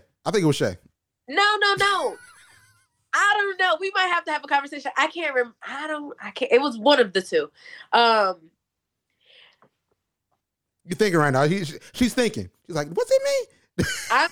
I'm thinking. I think honestly, I might have to give that one to myself. I think, but you know what? I don't want to be biased, so we're gonna ask Mackenzie and Dewey because I know we were all there at the same time. So we have to ask them.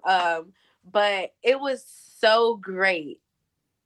Yes, because at first someone was saying the Fantastic Four, and I was like, no, there's more. I said there. Especially, I'm gonna ride for CDK because I felt like CDK was the one who put me here. I said, no, there's more. And so that's when I was like, yeah, Sensational 7. It's not the Fantastic Four because there's more of us. And I also want to really highlight that D'Angelo, Marie, and Christian are absolutely amazing. They were on Zoom, so I feel like some people in the media didn't really get a chance to highlight them as much as they have been. And so I'm going to sit here and say that they are absolutely amazing and so deserving. And I'm so happy that they got a chance to experience this with me, as well as this interview as well. Amazing students. I'm so happy that I have this relationship with them. And I want to say, CDK was getting it. CDK knows what to do. You know what I'm saying? Yeah. He had all the news. CDK know what to do. Like, come on now. You know what to do. So like maybe the national media wasn't seeing it, but locally, CDK got right. You know what I'm saying? And he didn't need the rest of it because, CDK already know what's up. He know what's up. You know what I'm saying? And I was behind the scenes making sure everybody got their clip. You know what I'm saying? Like, so here's a just like, he posted. Nah, I've been working. All right. And Jada know I sent Jada about 5 different versions of her clip. You know what I'm saying? For the Jay Panada page, for the Miss Clark Atlanta page, for her personal page. I don't put it in her schedule on her page. Like, listen, I've been a producer in the background for the Jada Jenkins brand. All right. I'm telling you. But in general, Jada, super proud of you. And I just got to ask you this. So what's next for you? What's next after this? Well, whatever God wants me to do. Honestly, this all happened so fast. I did not expect this at all. And so that just proves to me that everything, like I said earlier, has been written out for you. And something that I have been learning within my years. I just turned 21. Something that I've been learning. You can try to plan things, and you can write it down, and you can put it in a calendar, and you can keep saying it. But if that is not God's plan for you, if God laughs at our plans, first of all, let's start there. Because you could say, I'm going to do this, and this. And God is going to say, okay. And my thing is, I always say, think bigger. So I don't know what is exactly next, but I hope that anything that it is, I have the opportunity to inspire someone. I have the opportunity to change a life. I have the opportunity to represent myself, my family, my community, my institution, my little sisters, my little brothers, in the best light that I can.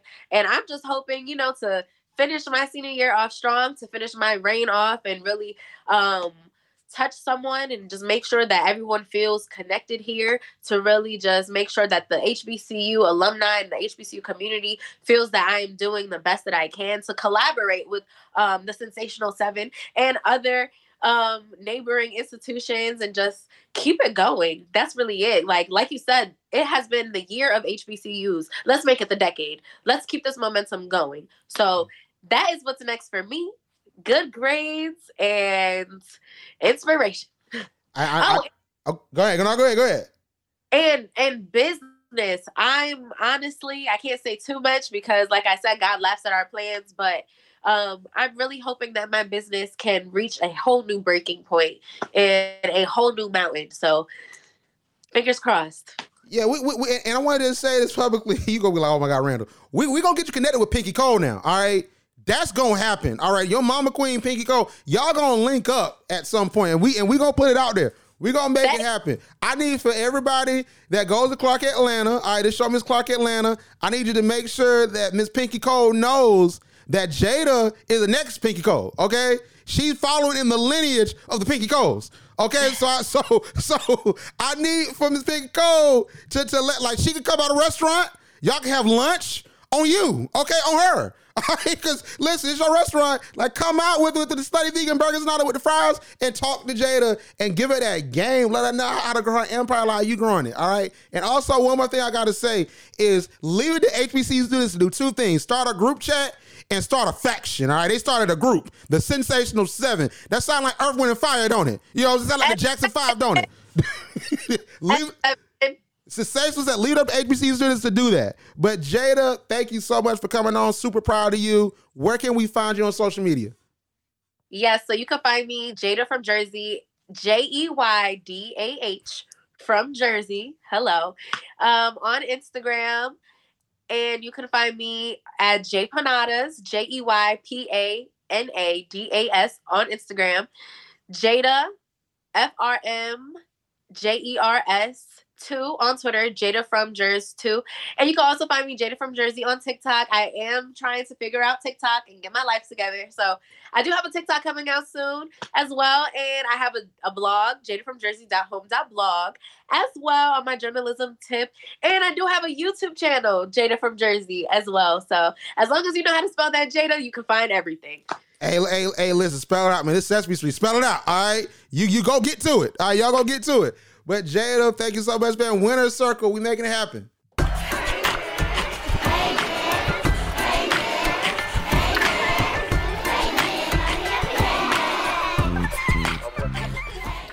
All right. That is it for us on today. Exclusiveness. I'm loving it. So many amazing students that we talked to today. Man, listen, shout out to CDK. I got CDK, Mackenzie, D'Angelo, Sharanica, Marie, Dewey, and Jada. But thank you all so much for tuning in. Make sure to subscribe to Pulse Radio on Apple Podcasts, iHeartRadio, YouTube. Follow Pulse Radio 100 on all the platforms, including TikTok. And also follow HBCU Pulse, man. And check out Nick Cannon's show. He's doing a lot of amazing things. I watched it the whole entire week. And he might mess around and replace Wendy Williams. That's what I'm hearing. And it's verified, all right? So we're not going to get Wendy Williams out the door. That's still the OG. That's still the legend. But Nick is ready for action, man. He's ready for prime time. So make sure y'all check out his show. Check your local listings. But that is it for me. And as always, we'll see you on the other side. From the shade room to your news feed, we brag different. You're locked into HBCU Pulse, now trending worldwide.